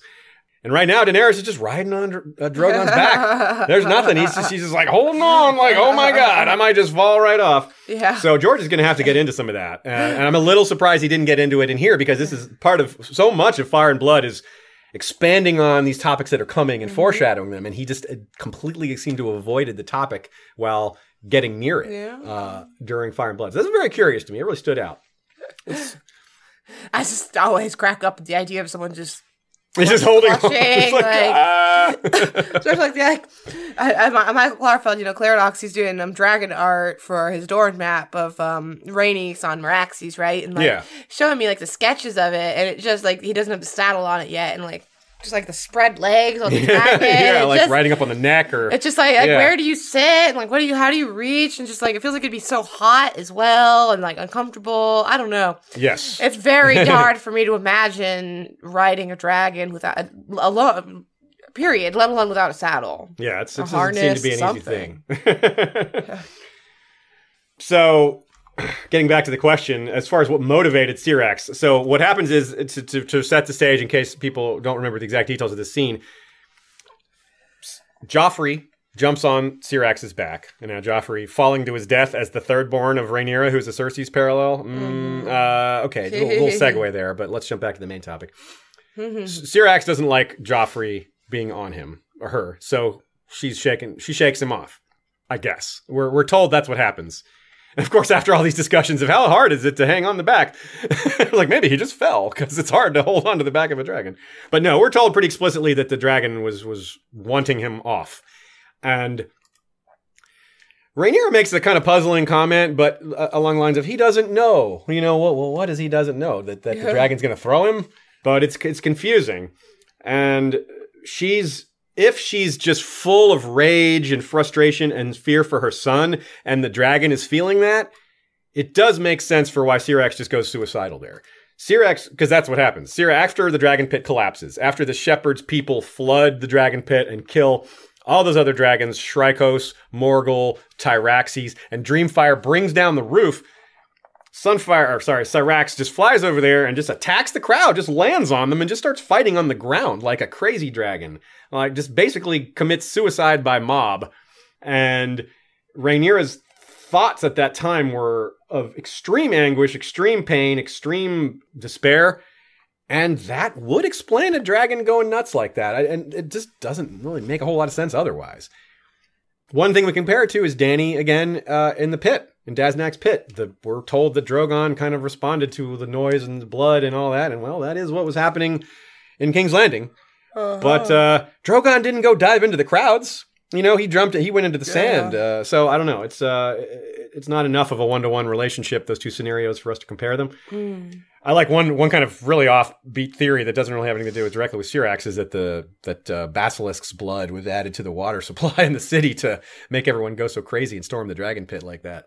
What else would make them so impervious to so unthinking as to harm to themselves like that? But that's another topic, something for people to think about. Okay, moving onward, we have a couple other questions. Let's talk about Caraxes for a minute. Cool. We've got some awesome art of Daemon Targaryen and Caraxes by Naomi Makes Art right here. We're really massive dragon. Yeah. Massive horns. Caraxes is interesting in that he was called the Bloodworm, which also describes his coloring. Mm-hmm. He was known by the Dragon Keepers to be the fiercest of the young dragons, which is fitting for Prince Daemon, who... He doesn't look so fierce in this art. Yeah, he's all sweet. Lovey. He loves his dragon. Fiercest of the Targaryens of his age, Daemon was, but he was not Caraxes' first rider, as we pointed out earlier. And he got to ride... His first rider was Aemon, and Aemon got Caraxes' first experience in battle, which was Vermithor, Vhagar, and Caraxes got to annihilate that Dornish invasion fleet under Prince Morion, aka Prince Moron. That was a good example of dragons just totally owning a fleet. which I wonder if that's coming, because it's exactly 3 dragons taking out a fleet. That's anytime there's 3 dragons doing something, you gotta take a second look just in case it's a foreshadowing for something Dany's going to do. On the other hand, Dany may not ever have all 3 of her dragons like as a concerted unit, given all the attempts to steal them and other people with dragon blood. So we'll have to see about that. Great art there, as Shea showed earlier. That was really cool. Great job by Naomi. Naomi makes art. Naomi makes art, right? Next dragon. Let's talk about Vermithor.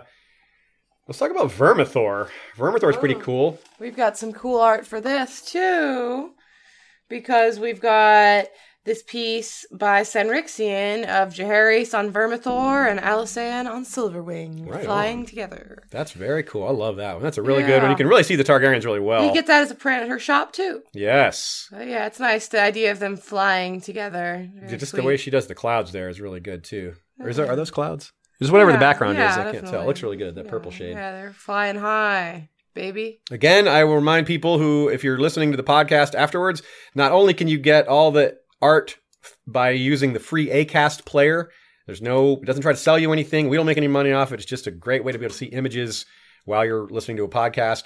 But also, we tend to post the artwork either on our Facebook page and or on our webpage sometimes. So if you want to see these artworks, check them out. There's usually available in a variety of places from us. And if you ever have a question on where to find a certain piece, you can always ask us and we can direct you to the appropriate artist and or store/website, whatever you need to know.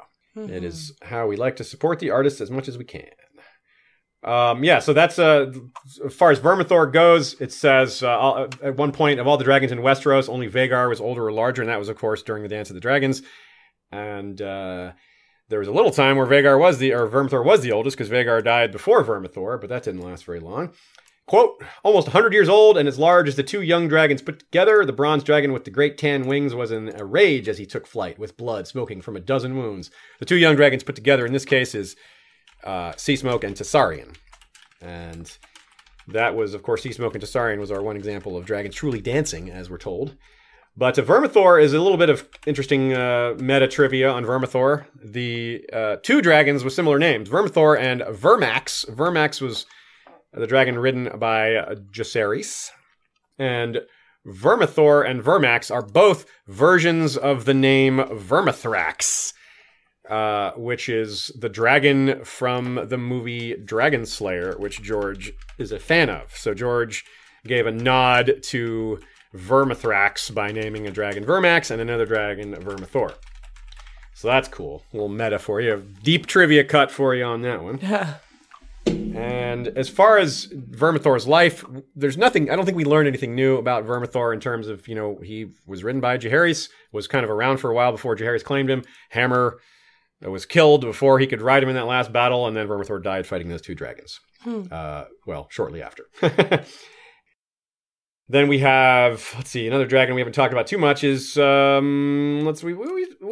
talking about Dreamfire a little bit. We talked about Dreamfire before, but I think we covered her pretty well and covered the fact that she's blue. And we don't have new Dreamfire art for this one, do we? No, we do not. Okay, cool. Well, we also have Moondancer. Moondancer's pretty cool, slender, pale, and green. Art, which is a sketch from Sanrixian, but we can really see some of the colors. Yeah, it looks like very, very aquatic looking with the blue and green. That looks neat. I like that. And of course, Baela being eventually marrying Alan Valerian is kind of cool because that's their colors, yeah, the blue greenish. So that fits pretty well. The quote is, Moondancer was a young dragon, pale green, with horns and crest and wing bones of pearl. So that's cool. Moondancer didn't see a lot of action. She was killed fighting Sunfire, finishing off Sunfire. Sunfire himself died not long after. But Baela is one of the few people to survive such a situation. Of course, Aegon II did as well, but he jumped off his dragon. And we talked earlier about dragon blood and how it's toxic and acidic.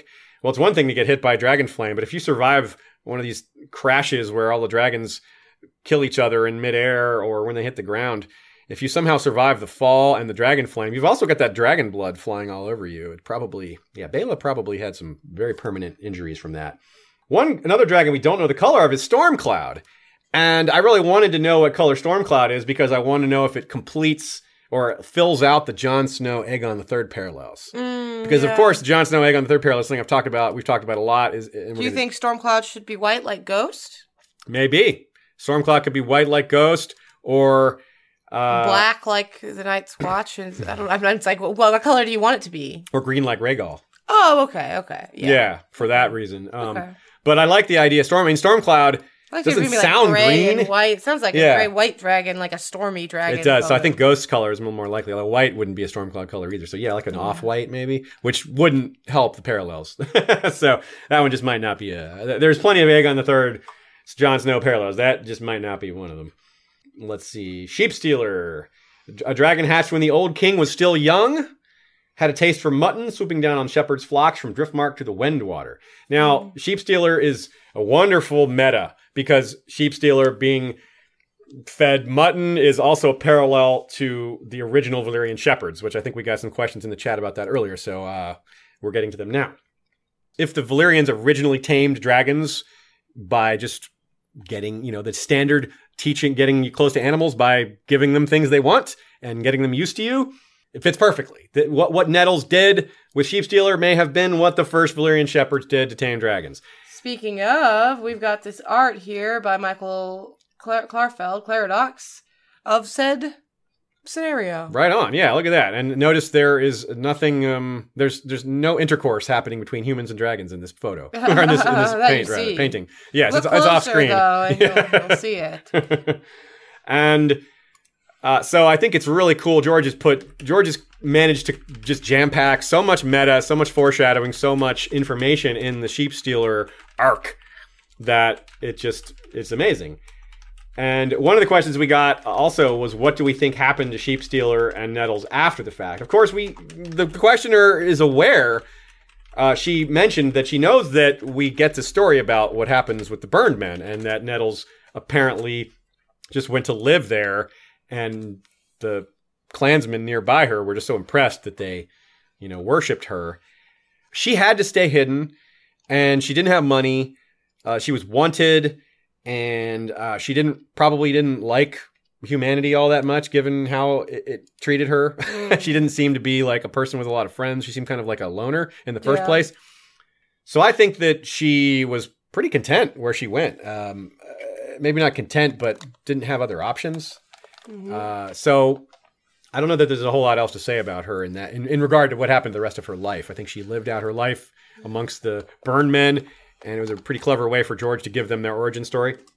But I'm not sure that it has a lot of bearing to A Song of Ice and Fire going forward, because I do think all the dragons are going to die before the end.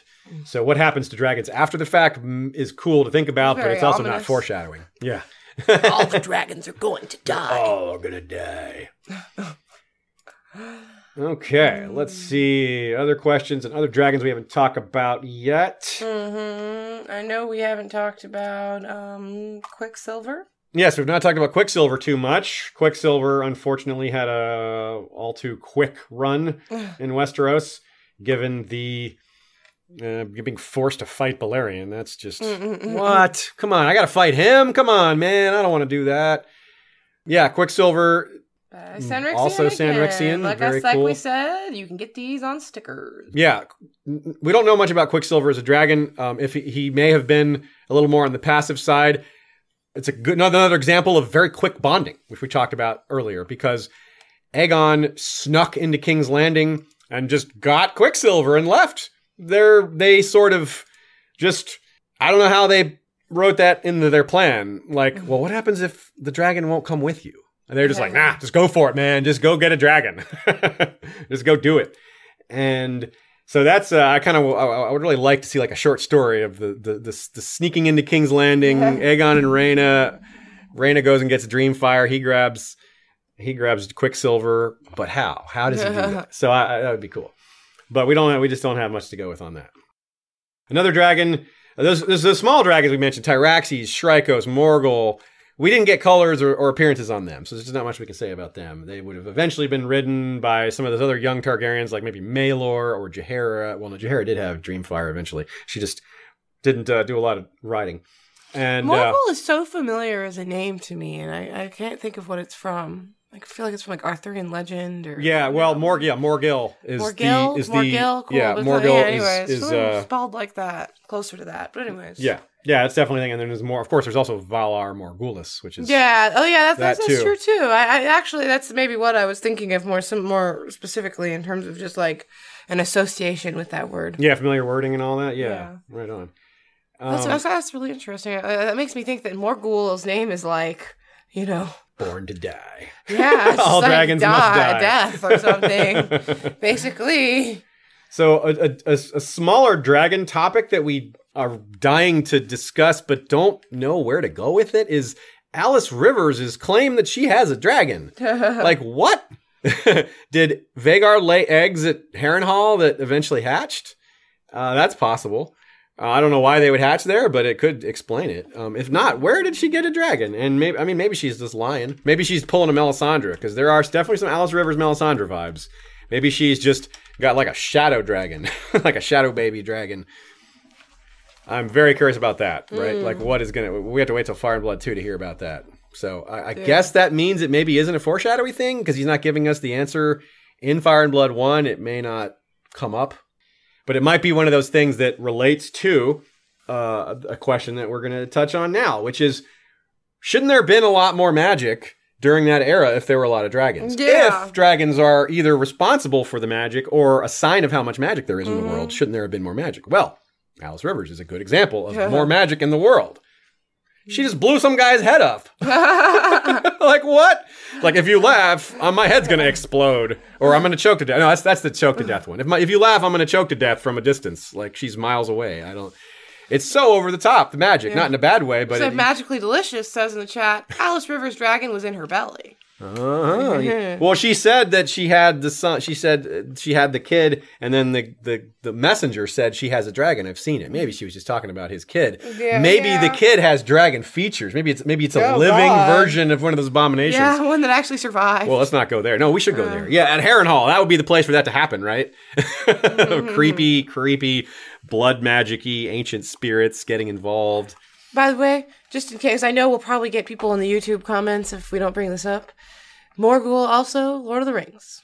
Oh yeah, the blade. The blade. Anyway, yes. so just it's and we know George is heavily influenced by Lord of the Rings. Exactly. So I definitely would be familiar with that. In fact, that may be where he came up with Valar Morghulis, maybe? Yeah, maybe originally. Yeah, it makes sense. Valar was Morghulis, and like the idea of... Anyways. Because he wrote that line. Not David J. Peterson wrote most of the other language stuff. But George came up with... Yeah. He didn't write Braavosi. There's no language for Braavosi, anyway. No, Valar Morghulis is High Valyrian. Oh, yeah, you're right. But George still came up with it, and David J. Peterson had to work around the words that he'd already created and make the language work with there already being some. Gotcha. But it's definitely Valyrian, and you know that. It's Valyrian from, it's the Braavosi say it, but you're right. They got it from the Valyrians. You're right.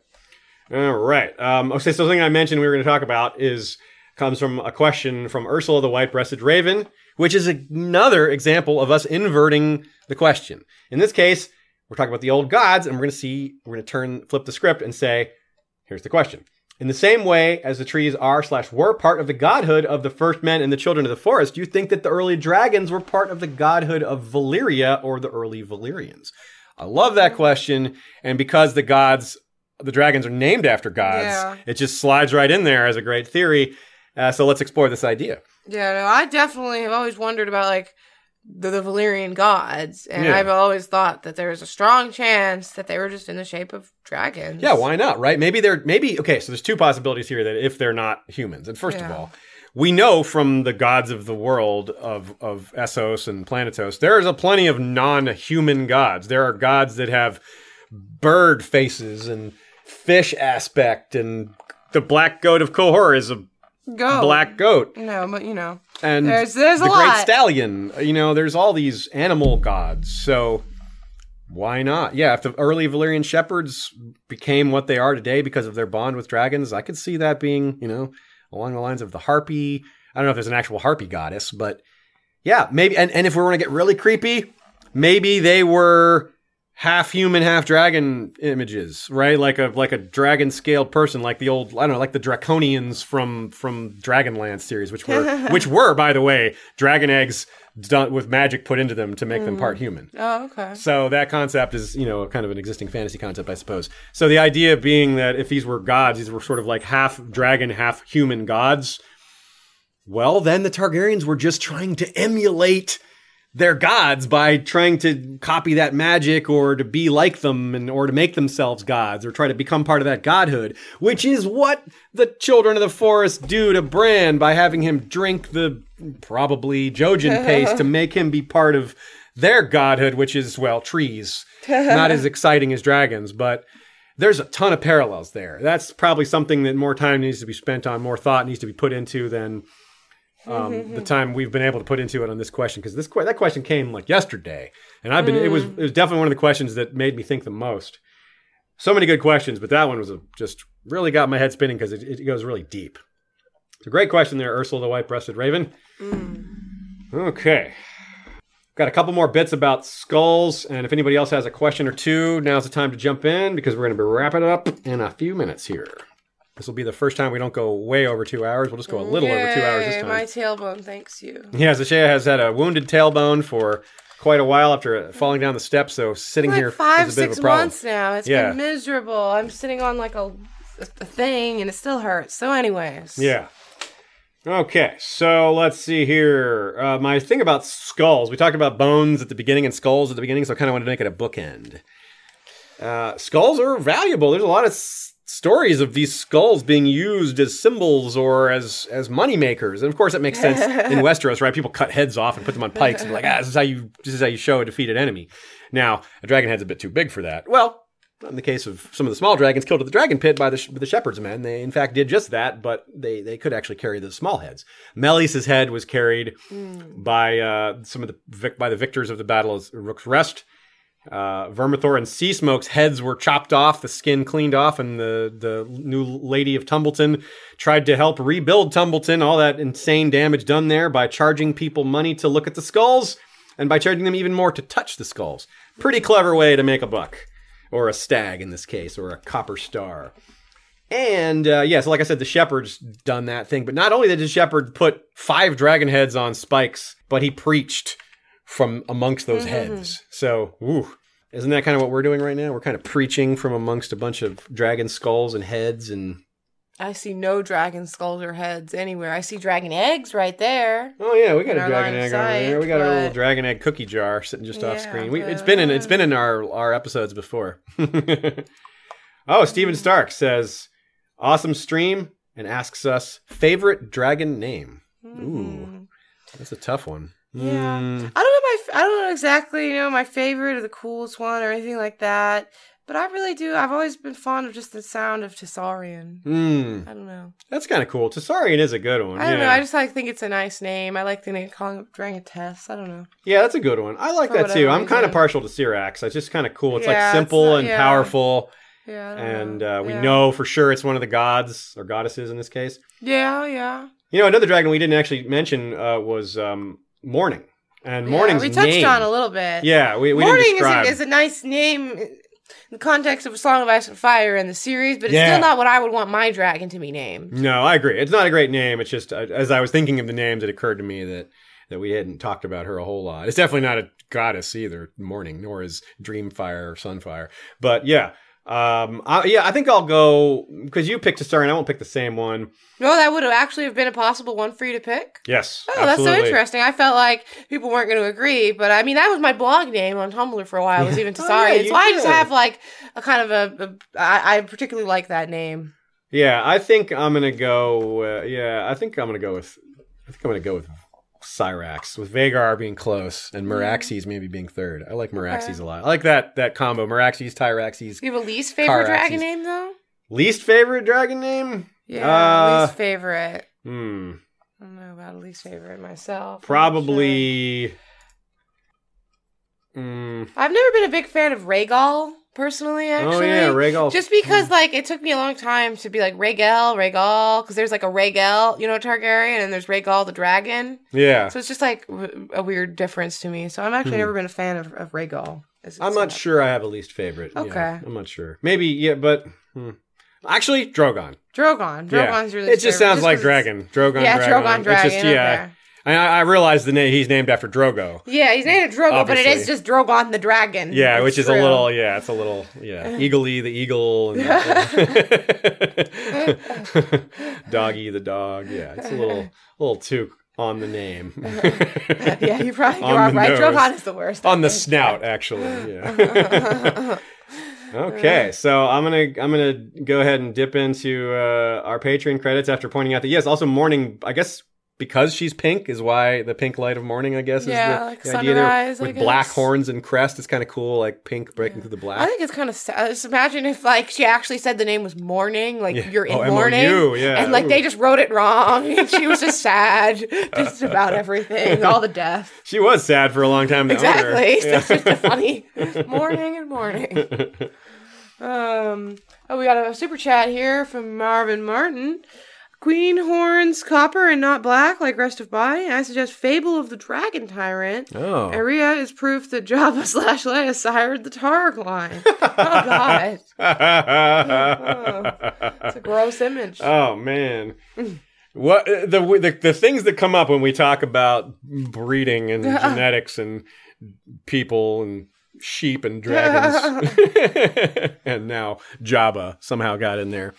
Okay. Thank you to everyone who attended the stream. Thanks very much for the questions and super chats and support. You know what? Please like the video. Normally I would be pretty mean here, but I'm going to say thank you to everyone who didn't watch too. Thank you. But only thank you if you watched later. Otherwise, you're not going to know that we thanked you. And I still thank them. Okay, I'm all going to be right. nice today. Okay. But Shay is very generous in that way. Yeah. Yeah, so as far as what's coming up next, like I said, next week we're doing the Hour of the Wolf. We did the Hour of the Dragon, or 2 hours of the Dragon. Next week, 2 hours of the Hour of the Wolf. And we'll be following that up, like I said, with either the Sea Snake 1 or 2 weeks after that. And then getting into our parallel live streams and then Season 8 coverage. So, and of course, Blood Raven 3 is being worked on. And we've got a little surprise with Blood Raven 3 planned, is that we have a guest producer. I may have already mentioned who it was in previous streams, so it may not be a surprise. I think I did. Anyway, some people it'll be a surprise too. And yeah, so thanks again to Ashea, of course, and I just have to say that we didn't actually answer Marvin Martin's question there. We kind of got distracted with the Jabba Leia thing. He's asked, why were they copper and not black? And well, I guess it's, genetics. It's like a question of asking, like, why is my cat's mustache white and not black, Well, I think part of the question you asked is because their bones seem to always be black. Yeah. But the horns and crest should be bones, but they're not. Well, I guess the horns aren't bones, though. Yeah. Is what we talked about before is that the horns just aren't bones. Maybe they aren't, or it could just be George having fun with the colors like he does with the random colors of the dragons and their fire. I mean, the colors of the fire is pure fantasy, right? I mean, that's his one of the most fantastical elements about them. So it says that's interesting. I just looked up horns just now because I was curious, and it talks about how it's a covering of keratin and other proteins surrounding a core of live bone. So maybe if you got into the horn, maybe it is black on the inside. That actually fits. Heart. Yeah, that fits because it's a covering, like you said. You just read, it's a covering of keratin over bone. So if the color part could be the part that is the keratin. Yeah. Or whatever. Whether that works out scientifically or not, I don't know. But George doesn't care about that. It also does fit for the claws because if any of the dragons have black claws, because keratin, it's your fingernails. That's not the same as bone. It's just a relative, So, anyway, I don't know. It fits. I think it's just part of George having fun, though. I think that maybe he didn't put a whole lot of thought into this. I guess he didn't obsess over it too much, but we do have an answer. If it's just the idea. It's something we talk about in this show, in the podcast a lot, which is the idea of plot holes and how you can go looking for plot holes and maybe you can find what you think of one, but if you don't take even a minute to think about what our options are, even if you don't like the solution, if you don't like the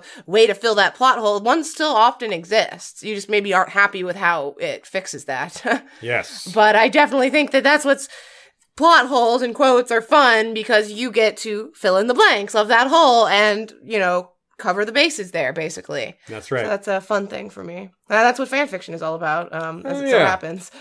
Good point. That's true. I mean, that's how you explore these character holes and plot holes, but sometimes it is plot holes, to be fair. Or just plot holes, or just you explore the missing stories. Yeah, there's lots of things fan fiction is for, but definitely one of them is plot holes. Okay, so let me do our credits here, and we'll see everybody next week. Thanks to Lord Mark of House Joseph, the Snow and Winterfell, rider of Mazlacartho, a white dragon with green scales, horns, wings, and talons. See, we do have a white dragon. Oh, yes. Wait, you said Mazlacartho? Yes. Okay, sorry. And there he is. And also Jinx of House Lier, Green Queen of the Rainwood, rumored daughter of a Woods Witch, rider of Eurogenia, a Sylphic albino dragon with amethyst eyes, and opalescent wings, another Sandrixian piece. One of the rare kind of purpley dragons we have. That's right. So many people in the chat were asking us about a bunch. There were no purple dragons, but we do see, of course, the purple egg. Yeah. And we don't see it hatch. So we would have, I guess, probably had one, but it never happens. Yeah, maybe Vhagar will turn out to be purple. White and purple. They can be both. They can have white, or she can have the white and a little bit of purple. I like they, by the way, for dragons. I feel strongly that they is we the don't correct have we don't know their term for them. gender. You don't know their gender. Yeah. Their gender, they're non-binary. They switch back and forth. Like, You're right. it's really very simple to call them they. It's perfect. Yeah, I mean, you literally don't know their gender, so yeah. So just saying. That's a good point. Peers of the Realm. The mysterious BR, Hand of the King. The Smiling Wolf is Lord Stephen Stark of the Broken Tower, soldier, scholar, philosopher, diplomat, Hand of Queen Shea, who is also known as the best. Hey, there she is, right there. Lady Suzanne Sinistral is the learned, holder of the left-handed Valyrian shears called Penance and Hand of the Beard. Lord Jim the Fortuitous of Wars and Politics of Ice and Fire blog is Warden of the West. Lord George Stormsville the Cunning is Lord of the Chiliad and Warden of the East. Cabethian Frozen is Lord of the Bricks and Castle Crimson Light, Defender of the Old Gods and Warden of the North. Lady Kelly McMath is of Covington, Lady of the Villa Hills and Crescent Springs, Warden of the South. Lord James Tuttle is King of the Stepstones and the Narrow Sea, Commander of the Royal Fleet consisting of the Narrow Fleet led by Flagship Caraxes and the Bloodstone Fleet led by Flagship Prince Damon. You know what I'm going to have to do? One of these times, just to mix it up, and I thought of this because someone asked me to sing Happy Birthday. I should sing the credits one of these times. Oh, that would be great. Just make up goofy music and harmony while I'm singing. That'd at least make it a little change up, a little different look for it. By the way, I just want to throw this out there for anyone who's listening and has the inclination. For the game streams, Aziz's game streams, I've long wanted kind of an 8-bit version of our song. Of our theme song? Yeah, for the gaming stream. We have it. We have that We have an version? 8-bit version. We Yeah. do? Yeah, someone sent it to us years ago. Well, that's hilarious, Yeah, because so- I've long commented, I'm like, I think it'd be perfect for the game stream, just switch it out and have that. I'll find it Okay. for you after Okay. after we're done. Yeah, Oh, we've got awesome. one. It's really good. Yeah. Oh, that's hilarious. Wow, it pays to bring things up. Yeah, I want an that. 8-bit. Yeah, it sounds I great. wanted to see Yeah. it's perfect for the CK2 streams, I feel like. just You're some video right. You're games. totally right. We should switch it Okay. up. But yeah, you're going to sing for us another time. So also thanks to the small council, Lord Daniel the Sneaky Russian, Master of Ships, Grand Maester Via James, Lord Benjen of House Hornwood, Master of Laws, Lord Fabian Flowers, the Bastard of Greenshield, Master of Coin, and we have Johan, who is our Master of Whispers. Lord and ladies in their castles include Lady Direliz of Castle Naki, the Alpha Patron. Lord Dan of the Red Mountains of Castle Great Bell is Breaker of the Second Stone. Lord Skip of the Veld is Lord of Castle Ganges. Gregor the Toasty is Lord of the Bread Fort. Alicia Everlasting of the Green Blood is Lady of Desert Rose. Lord Ryan of Castle Stonegate is Guardian of the Rocky Mountain Pass. Lord Garen de Haviland is of Devil's Hand Keep. Ashlyn Winter is the Hawk's Eye, Lady of Castle Skyfall. Lady Mikkel of Moonacre is leader of the Werewood Protectorate Alliance. The Lord of the Halls of Castle Hillcrest is wielder of the Valyrian Steel Machete Everglazed. Lord Alistair Whitaker is Lord of the Dawnhold. Lord Bemmy Snuggle Bunny is Guardian Ranger of the Hidden 100-Acre Werewood, dual wielder of the Valyrian Short Swords Glorious Morning and Little Light Wives, and sharpshooter of the Werewood and Ironwood Laminated Longbow Todd Von Oben, rather. Brian the Defender is Lord of the Spear Fort in the Freelands, last scion of Clan McCulloch, Strength and Courage. The Bastard of the Wolfswood is First Forester of the Old Gods, sworn to House Ironwerewood, listen for the silence. A new tradition is burgeoning here, as while I read the credits, Ashea has taken to going to find one of our nearby cats and putting him on camera. So- Yeah, people requested it. This is Xerxes. Oh, good requests there, folks. Yeah, he was sleeping. We also have the Bastard of the Wolfswood, First Forester of the Old Gods, sworn to House Ironwerewood, listen for the silence. Connor the Dungeon Master, Lord of Catamount Keep and Guardian of the Smoky Mountain Pass, Lady Baelish, Dark Widow of Harrenhal, Lord Sidney Jesse, the Fallborn, Lord of the Blue Spring, Sir Valentine of House DeGen, creator of the Game of Predictions Futures Market, Lady Liana Kelly of Wolf Island is Protectress of the Steelhold, Casey Stark of House Acres, and Lady Kay of House Archer, Lady of Earthdog Hall, Huntress of the Wolfswood, and Guardian of Maddie Squirrel's Bane, the Mighty Direwing, round out our lords and ladies in their castles. We also have Sir Justice? No. King's Justice, Sir Troy the Steady, wielder of the Valyrian steel blade fate. That was not a very steady reading of his name, but, you know, mistakes happen. Our Queen's High Council includes Rebea Star Eyes, Lady of Waves and Mistress of Ships, Captain of the Iron Shadow Cat, in the shadows we bear our claws, and Grand Maester Elizabeth, middle daughter of Lyanna Mormont, First Lady to forge both the silver and Valyrian steel ink, and currently there's no Master of Coin or Laws.